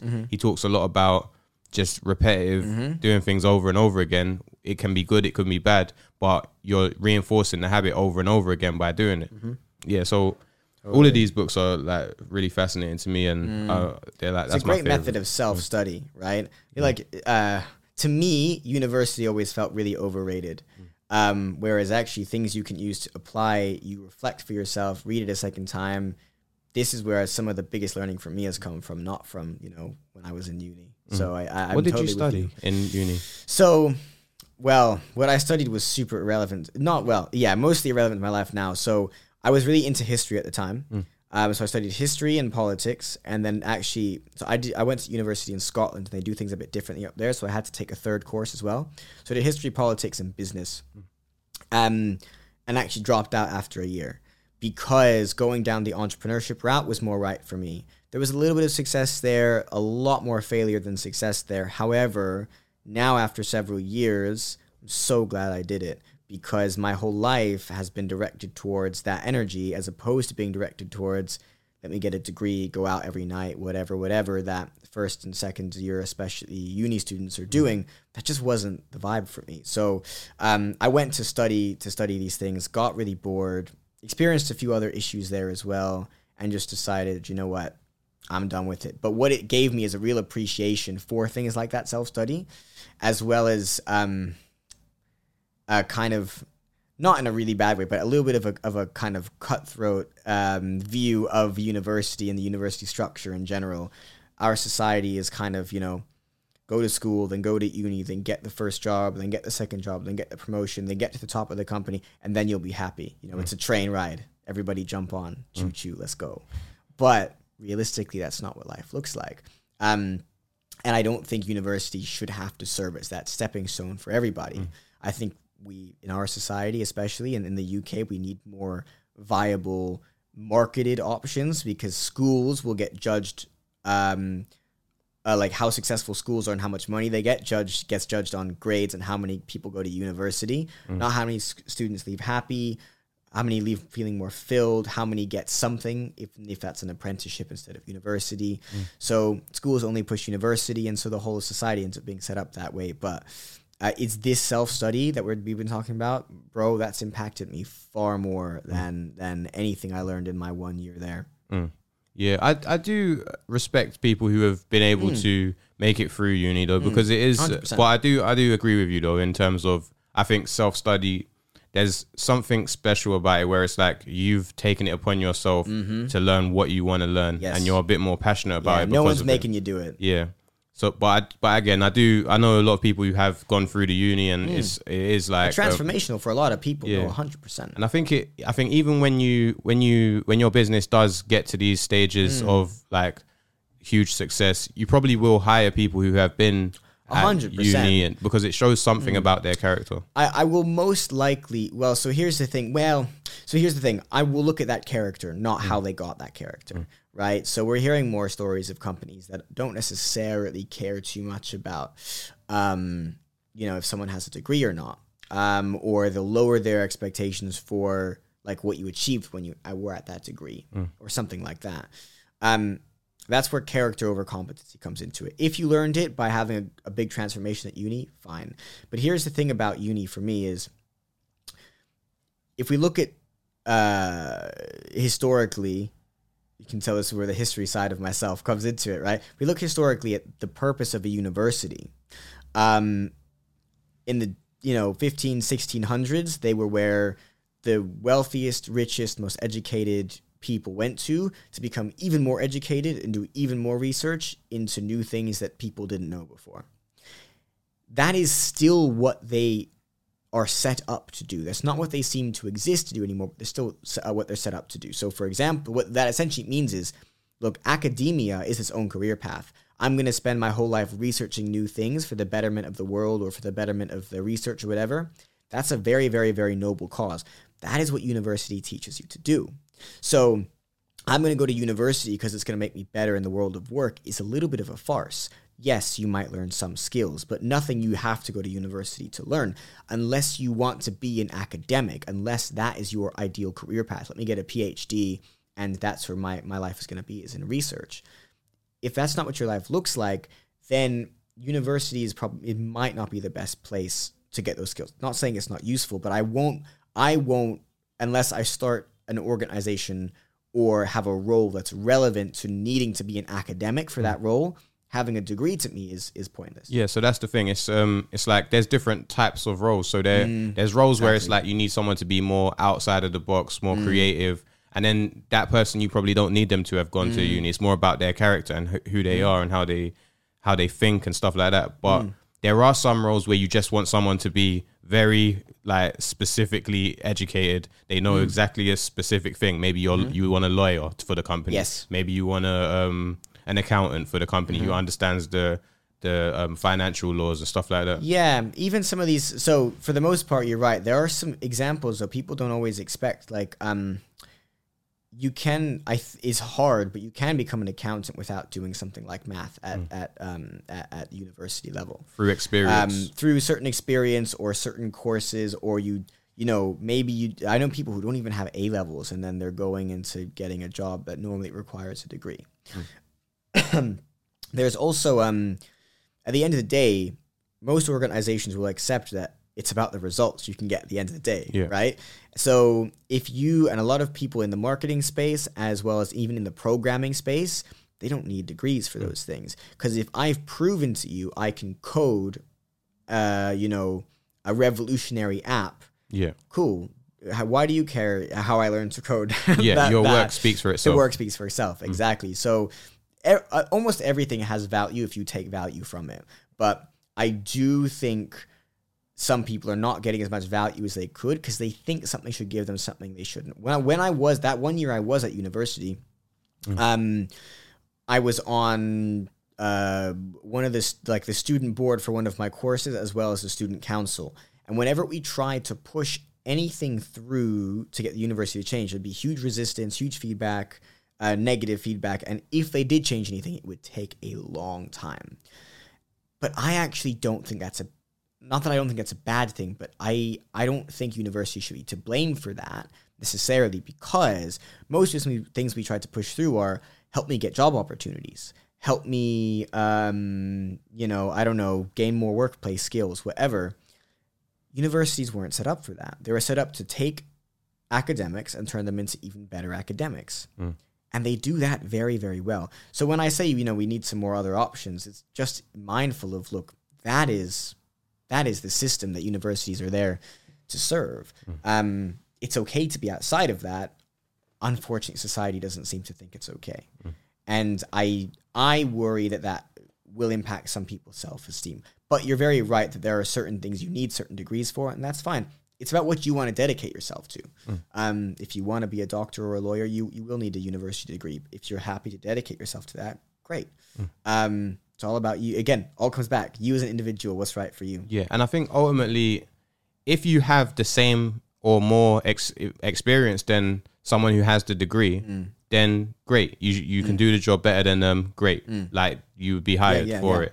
But a lot of the time, the degree is an indicator of your training, the amount of training you've had in the particular subject. So it's just, it implies that you would know more. But as I say, if there is somebody who has somehow learned everything, maybe their parents were both accountants and they taught them everything before they even needed to get a degree. And so they just like some sort of genius in the industry. They probably wouldn't ever need a degree because they're already. I guess the only thing I'd say about that is, for the most part, university isn't an indicator of training, experience, or training. It's not experience. I would say training though, because that's what you're paying for. I don't think it's necessarily an indicator of training, and a bar certain things. So if you want to become a doctor, at least half your time is spent in training. So yes, but that's because you need it to be able to be a doctor. So fair enough. If with my degrees, that what I was doing of history and politics and business, you can study it outside. It wouldn't have been an indicator of any type of training. A lot of the time, especially people in the field I'm working in now, they will be biased towards someone with like an MBA, right? A Master of Business. I know people that are far better at business who have no masters, who might not even have a degree of any kind. So it isn't necessarily of training, it's of knowledge. You then need to prove that you can apply that knowledge in an effective way. And The degree alone isn't going to do that, and there are other ways you can get that knowledge. Again, depending on the situation. But 100%, look, you need to be able to diagnose what works for you, diagnose who you are, the impact on you, etc. And yeah, there are so many more options. My only concern is not enough, especially young people, look at what all those options are. But is that 100% their fault when the whole of society, when you're young and the whole of society is telling you something, it can be really hard. So I've been there myself before, so I empathize. I've heard a lot as well recently that men are not going uni anymore, or they are, or they're dropping out. But it seems to be like women are going through uni and graduating, but a lot of men are opting out of it. Not to say that they're being less successful in life, but they're just opting out of the whole thing. Have you noticed that, or have you heard anything like that? I haven't personally, but you know what? I think I became so fed up with our education system, I kind of removed myself from it a little bit and started focusing a lot on entrepreneurship. That's a really interesting statistic, though. Do you have any understanding of why that might be the case? I have no idea. I have no idea. I think it might be something to do with the amount, how broad the subjects are now. So there's so many more different courses you can do, and probably of the new courses, maybe they're predominantly interesting to women as opposed to men. But I don't know. That's what I would guess. Maybe. I wonder, there's a lot of factors that can be in play there, right? There's society on a whole, the signals society sends you, and with more and more things being online of you can do it yourself, maybe more and more people, and maybe this impacts men more, or young men more than anything, or like, well, maybe this other stuff is a viable option for me, such as me dropping out for entrepreneurship. Maybe that's the case. That'd be interesting to know if there's data behind that. That'd be really fascinating, actually. But there might also be other challenges. If we talk about some of the other reasons, like I dropped out of uni myself, a lot of it actually was mental health and loneliness. Some of it was actually family issues back home. Depending on the culture that you live in, family can play a really big part. And so, again, depending on where these people that are dropping out are, it might be the impact it has on them, which they might not want to talk about. And it might also be, are there demands of home life? And actually, if we think culturally speaking, one of the things men are more expected to do in the culture is like take care of their parents. You remember when China had the one-child policy? Yeah. One of the biggest issues with that was so many families were, if they found out they were having a girl, they would abort the child because culturally it was the man, when the man grew up, that would look after the parents. So the man would get married, take his wife with him into that family, and they take care of the children. So if they, or the parents, so if they only had one girl, they'd be left alone as adults, and she would marry out the family. Exactly, she essentially would get married out of the family, and so So I wonder how much of the impact there is culture as well. I guess that's one of the problems with this kind of thing is it can be really hard to diagnose why those data trends start emerging or why they exist. But usually I find when they do start to emerge and we have some proof of why, it's always really, really interesting. And it always speaks to something that we can do better as a group, and usually as something you can do even as an individual, which is why I find it so fascinating. Speaking of culture, what is your heritage? Where are you from? Yeah, so, there's always a few ways to answer that question, right? So you can hear from my accent, and I think I might have mentioned it earlier, I was born in LA. Yeah. So grew up in and around Hollywood, right? When I'm somewhere in London and someone's recording a movie, or like there's a film crew, I'm like, yeah, fuck it, whatever, I don't care. Because I'm used to the film crews, right? Yeah. So where does that come from? My dad's was kind of from here, moved over there at the age of 18 to work in the film industry, and eventually after 20 or so years there met my mom. My mom was from there, so my dad moved over. My mom was from there. Her heritage, they were Russian Jews who fled during the revolution. And my dad's side of the family, they are Lebanese, but they were Lebanese, I guess, nomads. So my dad was actually born in the Gambia, and both of his parents were born in different parts of Africa. I think his dad was born in Sierra Leone and his mom in Nigeria. So my family and their heritage with both Lebanese. So I'm kind of from all over the place, but at the same time, because of my upbringing, it's a strange one to talk about in a way, because of my upbringing, I don't really identify with any of these things. Like, I don't identify, like, I did grow up, we grew up celebrating Hanukkah and lighting the menorah at the end of every year and things like that. But I don't really identify as Jewish, and I don't practice it or anything like that. I don't identify with that heritage. I don't really identify with American culture, although it probably does shine through more than anything else within me, but I don't identify it or like it very much. Moved over to the UK, but I'm not very British. A little bit of experience of those elements of Lebanese as well as African culture just through things like cooking or whatever, but again, don't really identify with them. The closest thing I really identify to is being a Londoner, even though, again, I'm quite weird for Londoners as well. I'm not a stereotypical Londoner. So my heritage is kind of all over the place, but at the same time, it always feels weird to talk about because I just don't identify with any of it. Do you ever feel like reconnecting to some of these communities? Because it sounds like a lot of your drive is to build communities. Yeah. Why not connect to some of the communities that you are connected to by blood? That's an interesting one. I think so. The short answer to that question is because I probably don't feel very connected to them. It's an interesting concept. I will probably visit the Gambia at some point. I will probably visit Lebanon at some point in my life. I don't have a drive to visit either of these places all that much because I don't really identify with them. I'm not that connected to people there. I have very, very little family left. At this point in my life, it's pretty much just me and my grandmother, who herself has a lot of health issues. So, I don't feel that connected to where she lived, which was the Gambia. I don't feel connected to Lebanon, which is kind of where she's from. And then on my mom's side, they had no connection with the Russian heritage. That's just where we knew they were from, but they were fully American by that point. And so I have a little bit of family left in the States, but not really any. So I don't even feel that connected to America. I will definitely go back to LA. I haven't actually been back since I left, funny enough. It's been over a decade. I haven't been back to LA. But I guess there's a sense of I guess if we had to look at your question and go, well, reconnecting with people, right? What does it mean to connect or to reconnect? If I don't know anyone there, I don't really have an experience with the culture. I don't identify with it beyond, I know what some of your food tastes like because someone in the house can cook it.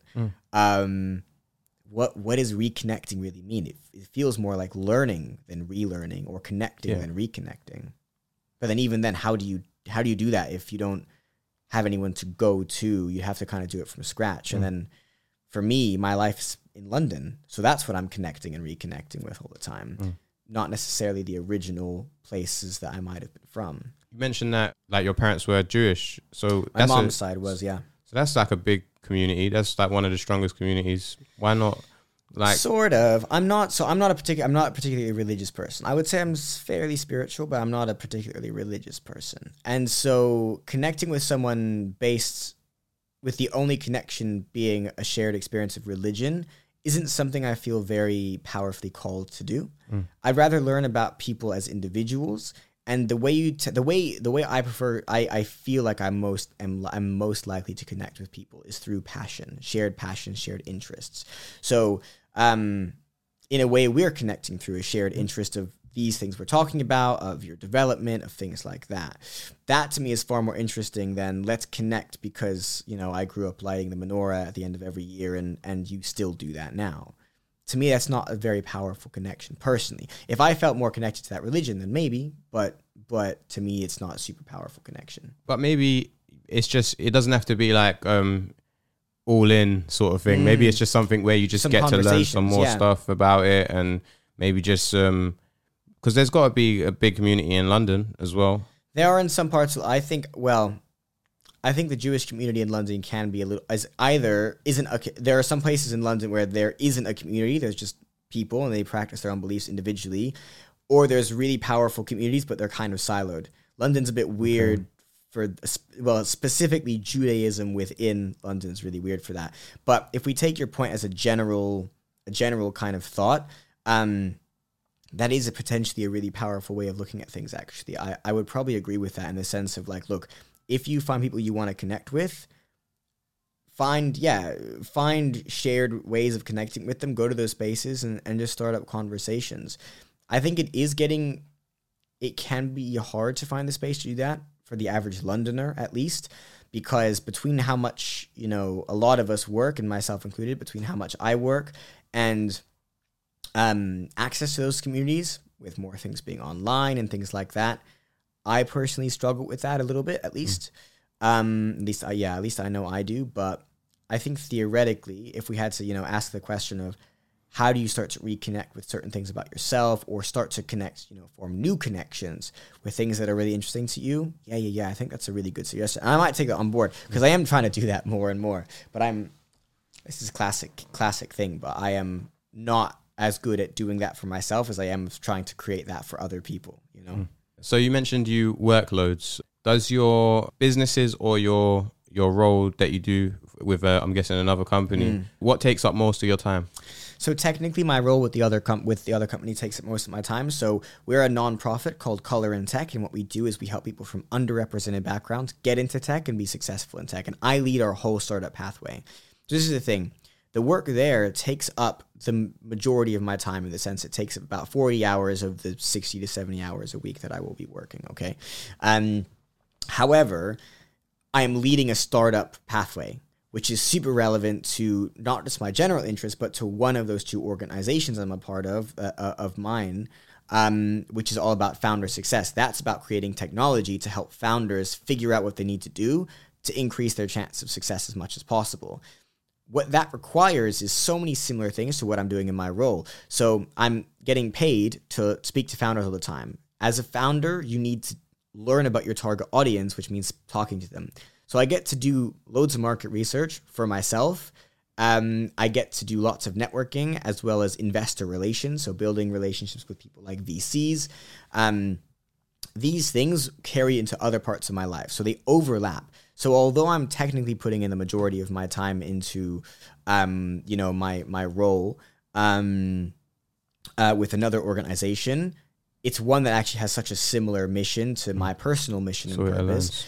But also so much of what I'm doing and learning is going to naturally pass over to other things in my life. And so actually, I don't mind that balance. I find it really, really enjoyable. But yeah, it is quite a few different places to put my energy. And obviously, there's becoming more understood now is, where you put your energy is where where the results come from. So if I'm putting my energy into 2 to 2.5 different things, as opposed to just one thing, are your results going to decrease? And I think the only reason for me it probably doesn't feel like it is because there's overlap in the nature of the work, even if it's happening in 2 different organizations, Similar to you, I feel like I'm working all the time as well. So I work from early in the morning, like 6 or something like that. I'm getting up and going to, depending on what time I have to start, but it sometimes varies. But I'm getting up and going to my engineering role, and then I'm there till late, and then I do the show, like literally like every single day. How many hours do you work? When you about go from 40, I think it's 42 a week, something like that in the engineering, and then so if you add in commute to that, it becomes a big chunk of your day. Yeah, maybe like 40. I don't know, 5, 6. I'm not sure, but literally every other second I'm not there. I'm not either commuting to or from work or working. I'm working on the business. And what is your plan with this show? You asked me that. I'll ask you the same question. What's your plan with this show? Where do you see it going? The plan with the show is basically, as I kind of mentioned before a little bit, I changed my life quite a bit. And just a bit of backstory. I don't want to like proper do like some whole song and dance about it, but when I was growing up, I was a bit like, things were uncertain for me. Things were a bit unstable. Sure. I moved. I was living with my mom till about 7. Went to live with my dad till about 15, and then I was living by myself. I was like in hostels and stuff until the age of 18, and then when I was 18, I got a flat. But basically, I became like I don't know how it's worded, but like the government basically becomes your guardian or something like that.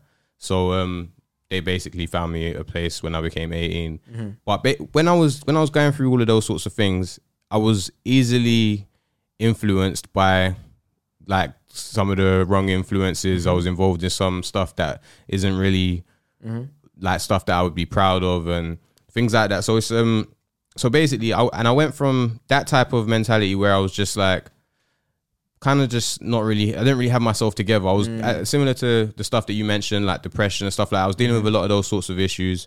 I was kind of being unproductive and I wasn't really proud of myself, and I was just a bit of a mess. I would consider myself to be a bit of a mess back then. Sure.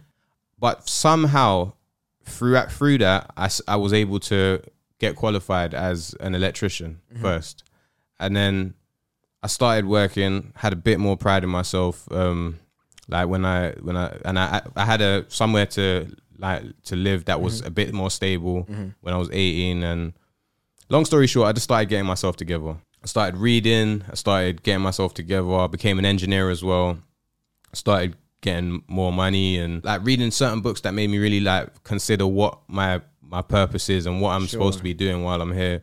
And I just basically went from a place where I wasn't proud of to a place where I am proud of. I'm quite proud of myself today. I know that probably sounds quite arrogant, but it's I've changed my life a lot. So the goal of the show is basically to highlight some of the influences that have allowed me to do that change, and also speak to loads of different people, because I feel like a big part of my journey was people helping me, people like learning from other people's experiences, talking to different people, and being able to listen to other people's stories and basically just allow that to show me what I want out of life and what I don't want out of life. Sure, you learn by seeing and doing instead of by being taught it, right? Exactly. And some of the people, like there's literally like so many people that have helped me along the way, but some of the most instrumental people were my friend Scott. He was like an older guy. I always seem to get along with like older guys, and that they kind of guide me, and do you know what I mean? So that's common for people that have those difficulties at a young age. Yeah. So Scott, he really helped me. He was the first one to make me fall in love with reading. Okay. Someone before that, my friend Kevin, he gave me my first like personal book. Like other than that, I had books in school and stuff like that I didn't really care about. But he gave me a book called The Alchemist. Have you heard of that? Yes, I've read it, yeah. Yeah, so that was my friend Kevin. He gave me that. But I was kind of dragging my feet with it. I didn't really, like, I read like 1-2 pages, and then 6 months later I'd read like another page. Yeah. That's really dragging my feet with it. So I didn't appreciate the opportunity that he gave me there by giving me that book. As time went on, I really appreciate what he done for me. But when I met Scott, he had a life that I really wanted. Like he had a life where it was like he had a similar sort of upbringing, but he was able to get himself together, and he's somebody that he can. I saw his life, and I felt like he done it right, and he went from a really bad place to a really good place, and so he showed me about people like Jordan B. Peterson and I don't know if you know Ben Shapiro and different types of people like that. He would show me all of this stuff, and he used to show me these videos, these different lectures that these people were giving, and then he showed me certain books, and then he told me to read a book called 12 Rules to Life by Jordan B. Peterson. And then that was another one. It took me ages because this time I wasn't in love with reading, but I just wanted to do it because I saw, I don't know, something about him was very inspiring. This my friend Scott. And long story short, I got through that book, and it activated me. Like right at the end of the book, Jordan B. Peterson says something like quite profound about him. He wrote the book with a pen that had a light on the end of it.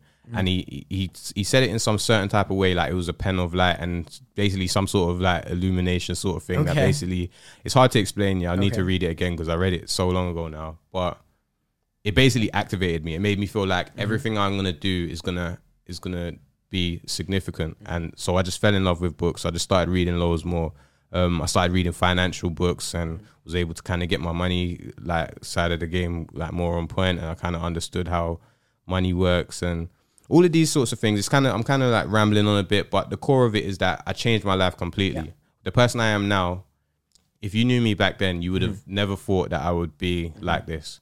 as I said, I was a bit of a mess. And so when I see people who are like the way that I was back then, I still have faith in them. I still believe that they can do it as well, because I know that I done it. Yep. So the core of the show is basically to just have loads of conversations with loads of different people that we can learn from and we can use to become better people. So today, talking to you, I've learned a lot of stuff about your mission in life, and I feel like you're very passionate about everything you've said, and you seem to be very driven, and that, I feel like that's going to inspire someone else, similar to how a lot of the things inspired me when I was, and even it does inspire me hearing some of the stuff you've said.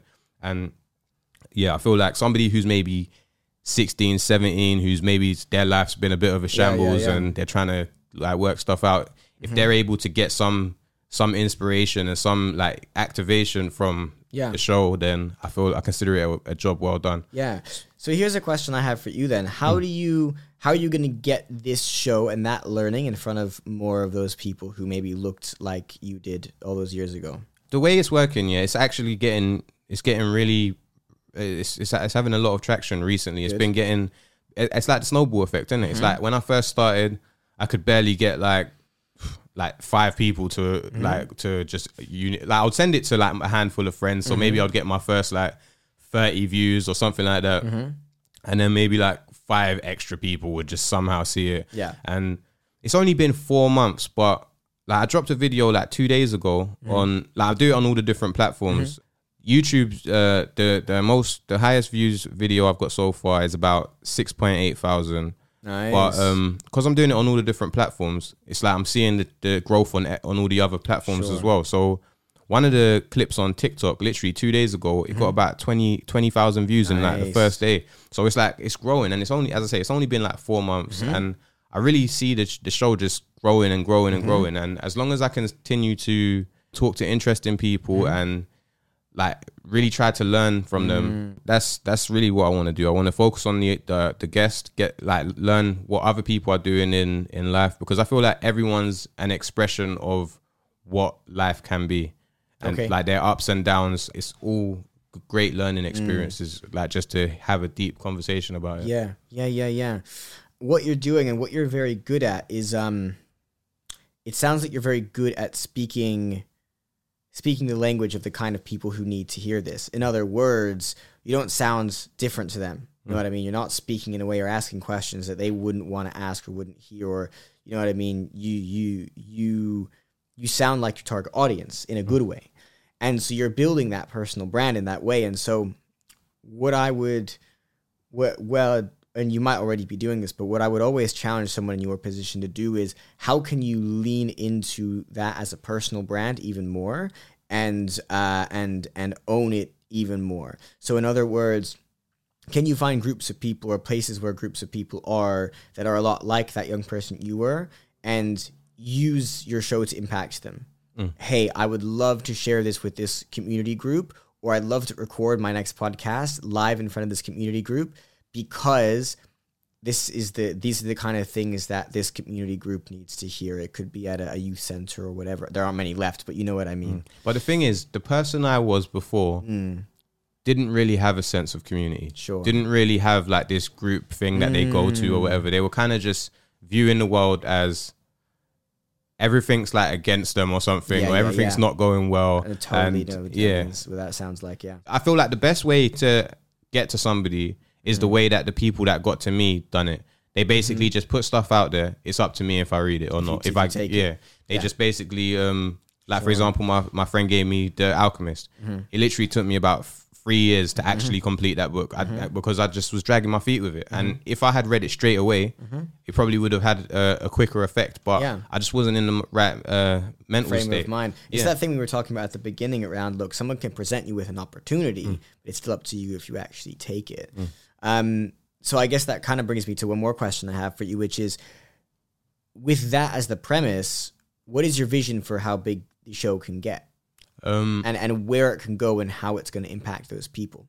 I imagine that the show is going to get as big as shows get. One of my inspirations is Joe Rogan. So he's obviously got a huge podcast, and his podcast is, I don't know if it's the top one still, but I know it was the very top high one up there. for a long time. he kind of just broke all types of records in it. Like before him, there wasn't a show as big as that. And so I imagine that I'll also break records. I'll also build it to a point where it's like bigger than probably conceivable right now. The way I'm going to do it is by just showing, like showing the. So as I said, my friend Scott, one of the things that made me really respect him and really want to read the books, and as I say, back then I wasn't reading. I didn't like reading. To me it was so boring reading, and it was such a chore. But because it was coming from him, and he was somebody that I really respected, and it made me want to do it. And so one of the things that he done in his life is that he paid off his house. He had a like great family. He had a great relationship with his wife, and he had a son that he was very proud of, and his son was also doing really well. And I felt like he created a stable situation from complete instability, or whatever the word would be. And that's basically what I'm trying to do. I'm trying to create a good example that people who relate to me, who can relate to my story, relate to the things I've been through. They've been through similar things, or even worse things, or whatever. Then they will be able to see, okay, he done it, he's doing it. Cool. This is the things that is important to him. And so I think the final thing I'd probably challenge you with then is, this is taking the principles of that social entrepreneurship that I was talking about at the beginning and kind of throughout. If you see that, right, that business, when it's making enough money to cover its expenses and to grow, that's sustainable. Right? So that's what sustainable business looks like. With a sustainable business as a vehicle, you then have everything you need to decide how it's going to positively impact the world. This is why I say, for me, social entrepreneurship was make my life better while making other people's lives better at the same time. Because through creating a sustainable business vehicle, you get to decide every single thing about that vehicle that can positively impact other people's lives. So the most basic, simple example is, does a percentage of the profit get donated to charity or something else like that? More interesting examples to me are, in setting it up, do our systems and processes impact people positively? So maybe the guests you bring on, they're answering questions sent in by the community that the community really wants to know and learn about. Maybe the electricity that's taken to run all of it, you know for a fact, is coming from a renewable energy source, so you're carbon neutral, or you're carbon positive. It can be even things as small as that.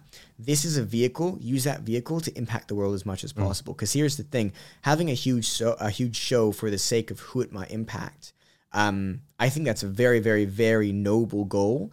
But the more specific you can make it, if we look at achieving goals, and things that help people achieve goals most, one of them is being as specific as possible. The more specific you can get that goal, which essentially means having a really clear vision. That's why I asked you what your vision for the show is. A really clear vision means even if you don't know exactly how you're going to get there, that doesn't matter. You know what the end result you want is to look like. If that end result is to be breaking records and have the #1 show, beautiful.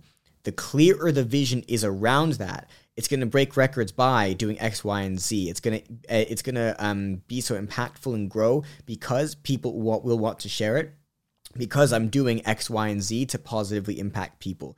Add in as many ways of positively impacting people in the world as possible into that vision and make that vision super, super clear. And bro, I have no doubt you're going to get there. You know what I mean? When you're going to get there one day. That's how you do it, is by making that really powerful. Making that vision really clear and powerful. And the other thing I love about what you're doing is I kind of very briefly alluded to this earlier, is someone once told me goals are worth achieving you're only able to achieve goals that are worth achieving if they're a little bit over ambitious. So what I mean by, and to the point where they're a little bit unrealistic, not too dissimilar to, that 10X book we were talking about, where if you, let's say I set myself a super realistic goal that everyone knows I'm going to achieve, okay? I'm going to make 30K by the end of the year. Well, my salary is higher, it's a lot higher than 30K, so it doesn't matter, right? It's almost stupidly realistic. It's not going to help me to set that goal. In some ways, especially if it's not 100% guaranteed, but it's still a super realistic goal, you set a goal that's too realistic, the chance of you achieving it actually goes down because you won't realize just how hard you need to work. If you set a goal higher than that, just slightly beyond what you think is realistic, or even beyond what is objectively realistic, you're going to push yourself even harder to achieve it, to the point where even if you don't achieve that, you'll achieve a lot more than if you set yourself a lower goal, because you will deep just how much work needs to go into it. And so what I love about what you've described is, although I would challenge you to make that vision as clear as possible in a way that helps other people, by setting a vision and a goal as ambitious as what you just described to me, I'm confident you'll achieve it because it's so ambitious, because it sounds initially almost a bit unrealistic, but that means you're going to put in the work, which is going to get that snowball rolling and get it in a place where you can give that snowball that push we described earlier. So I think you're on a great track, man. In regards to a sustainable business, is that the word you use? Sustainable vehicle. So if we see anything that gets you anywhere is a vehicle of some kind. What was the term you used for, like, if the business makes more money than it costs to run?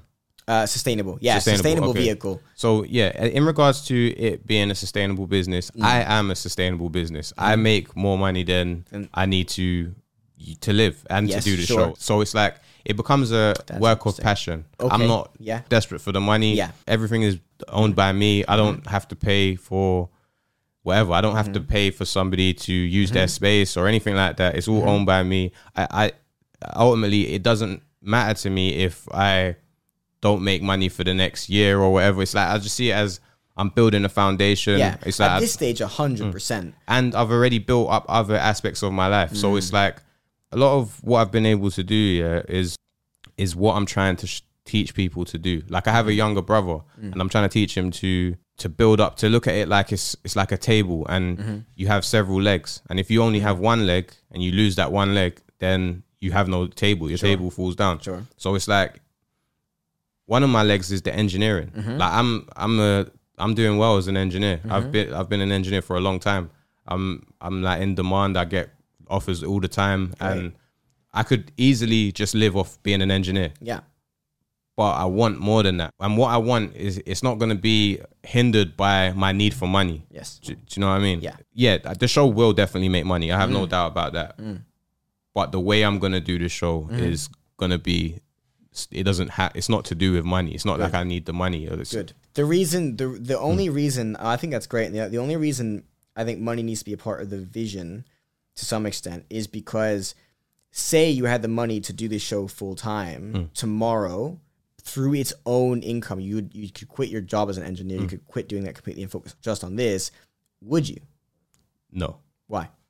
Because I would always, for one, I like being an engineer. Okay, fair. And two, the show is like the social engineer show, isn't it? So it's like, I'm always going to be an engineer. The question is, how much time will I put into engineering? How much time will I put into the show? Cool. It may be a case of I only do private jobs as and when.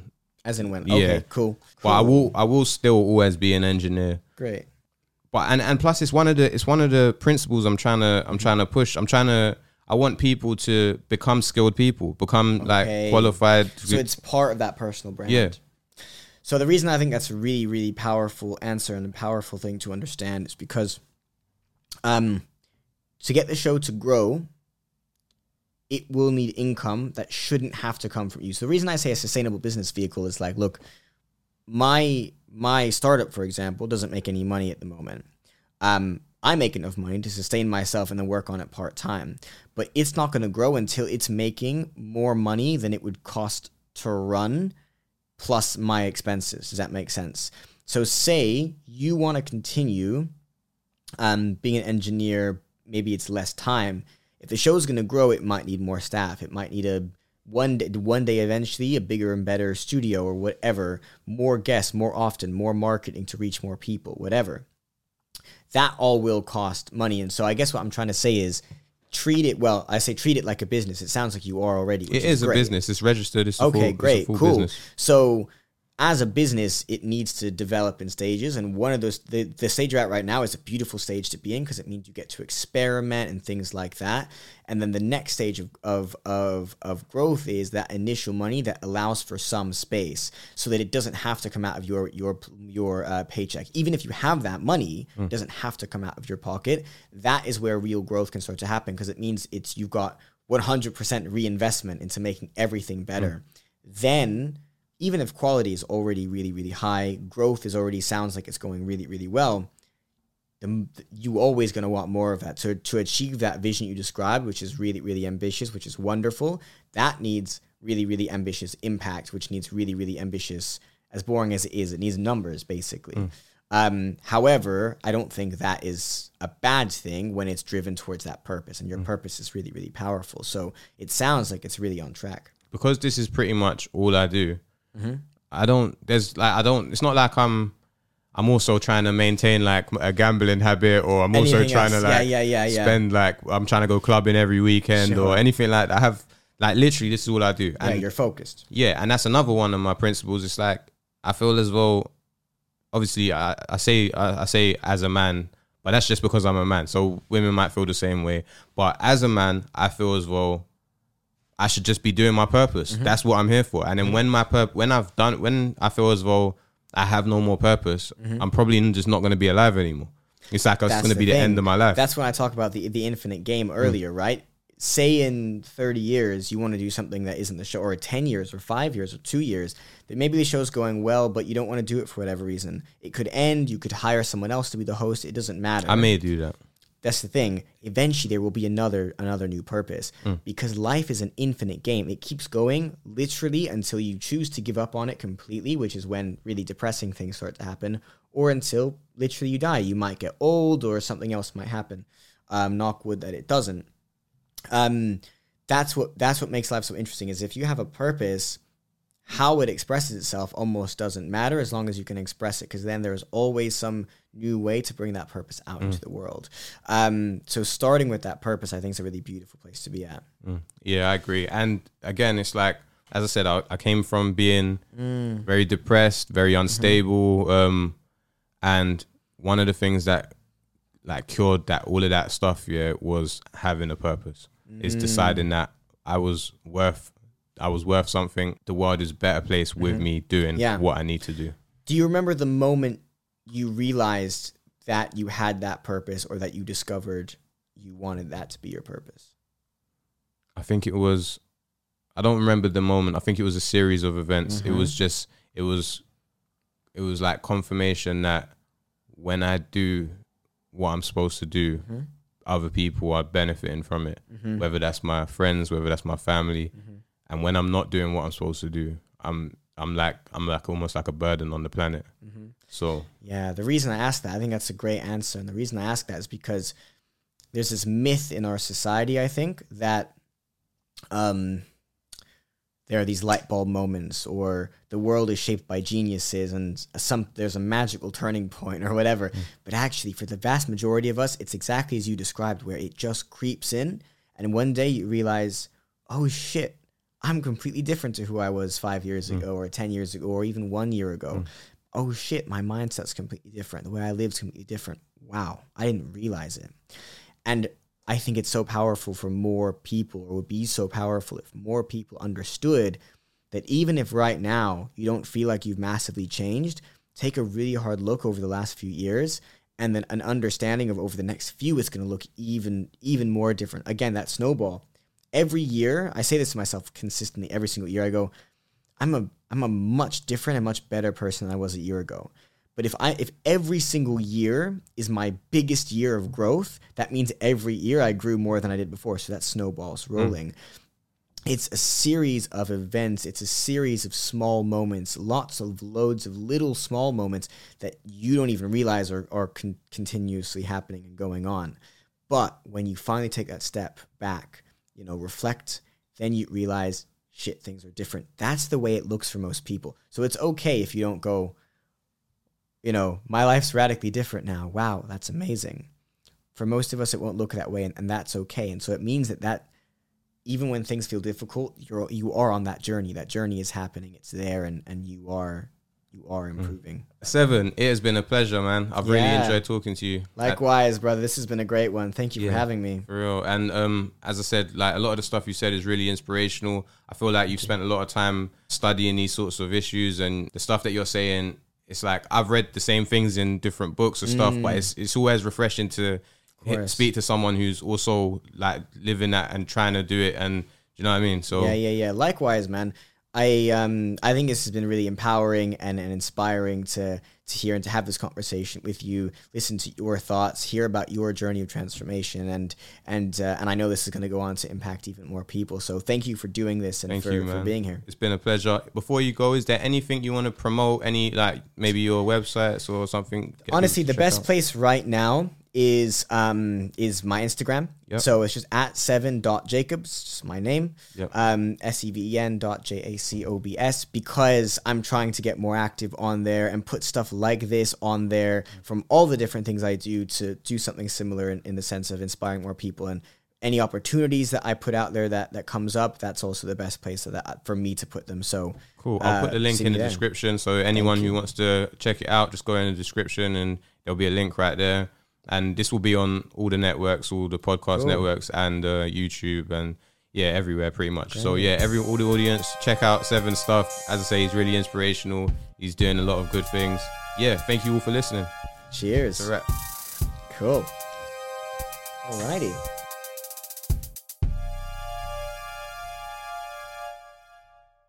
1p, 2p, 5p, 10p, 20p, 50p, change don't annoy me. £1, £2, £5, £10, £20, £50, these are my employees, yeah. I just make Elizabeth work. I just make Elizabeth work, yeah. I just make Elizabeth work. I just make Elizabeth work. Where my money at? Let me dial up management. Who's going in and who the fuck's panicking? Who's made P and who the fuck lost P? If I fire man, that could be costly. You know I always make the pattern run properly. I got white money and it talks Cockney. I got black money and it talks Patwa. Why the fuck would I want my money stacked up? I see money, I can't let it be statue. Never. I'm an entrepreneur in a tracksuit. When your money works hard, you don't have to. She got dank body and it's all natural.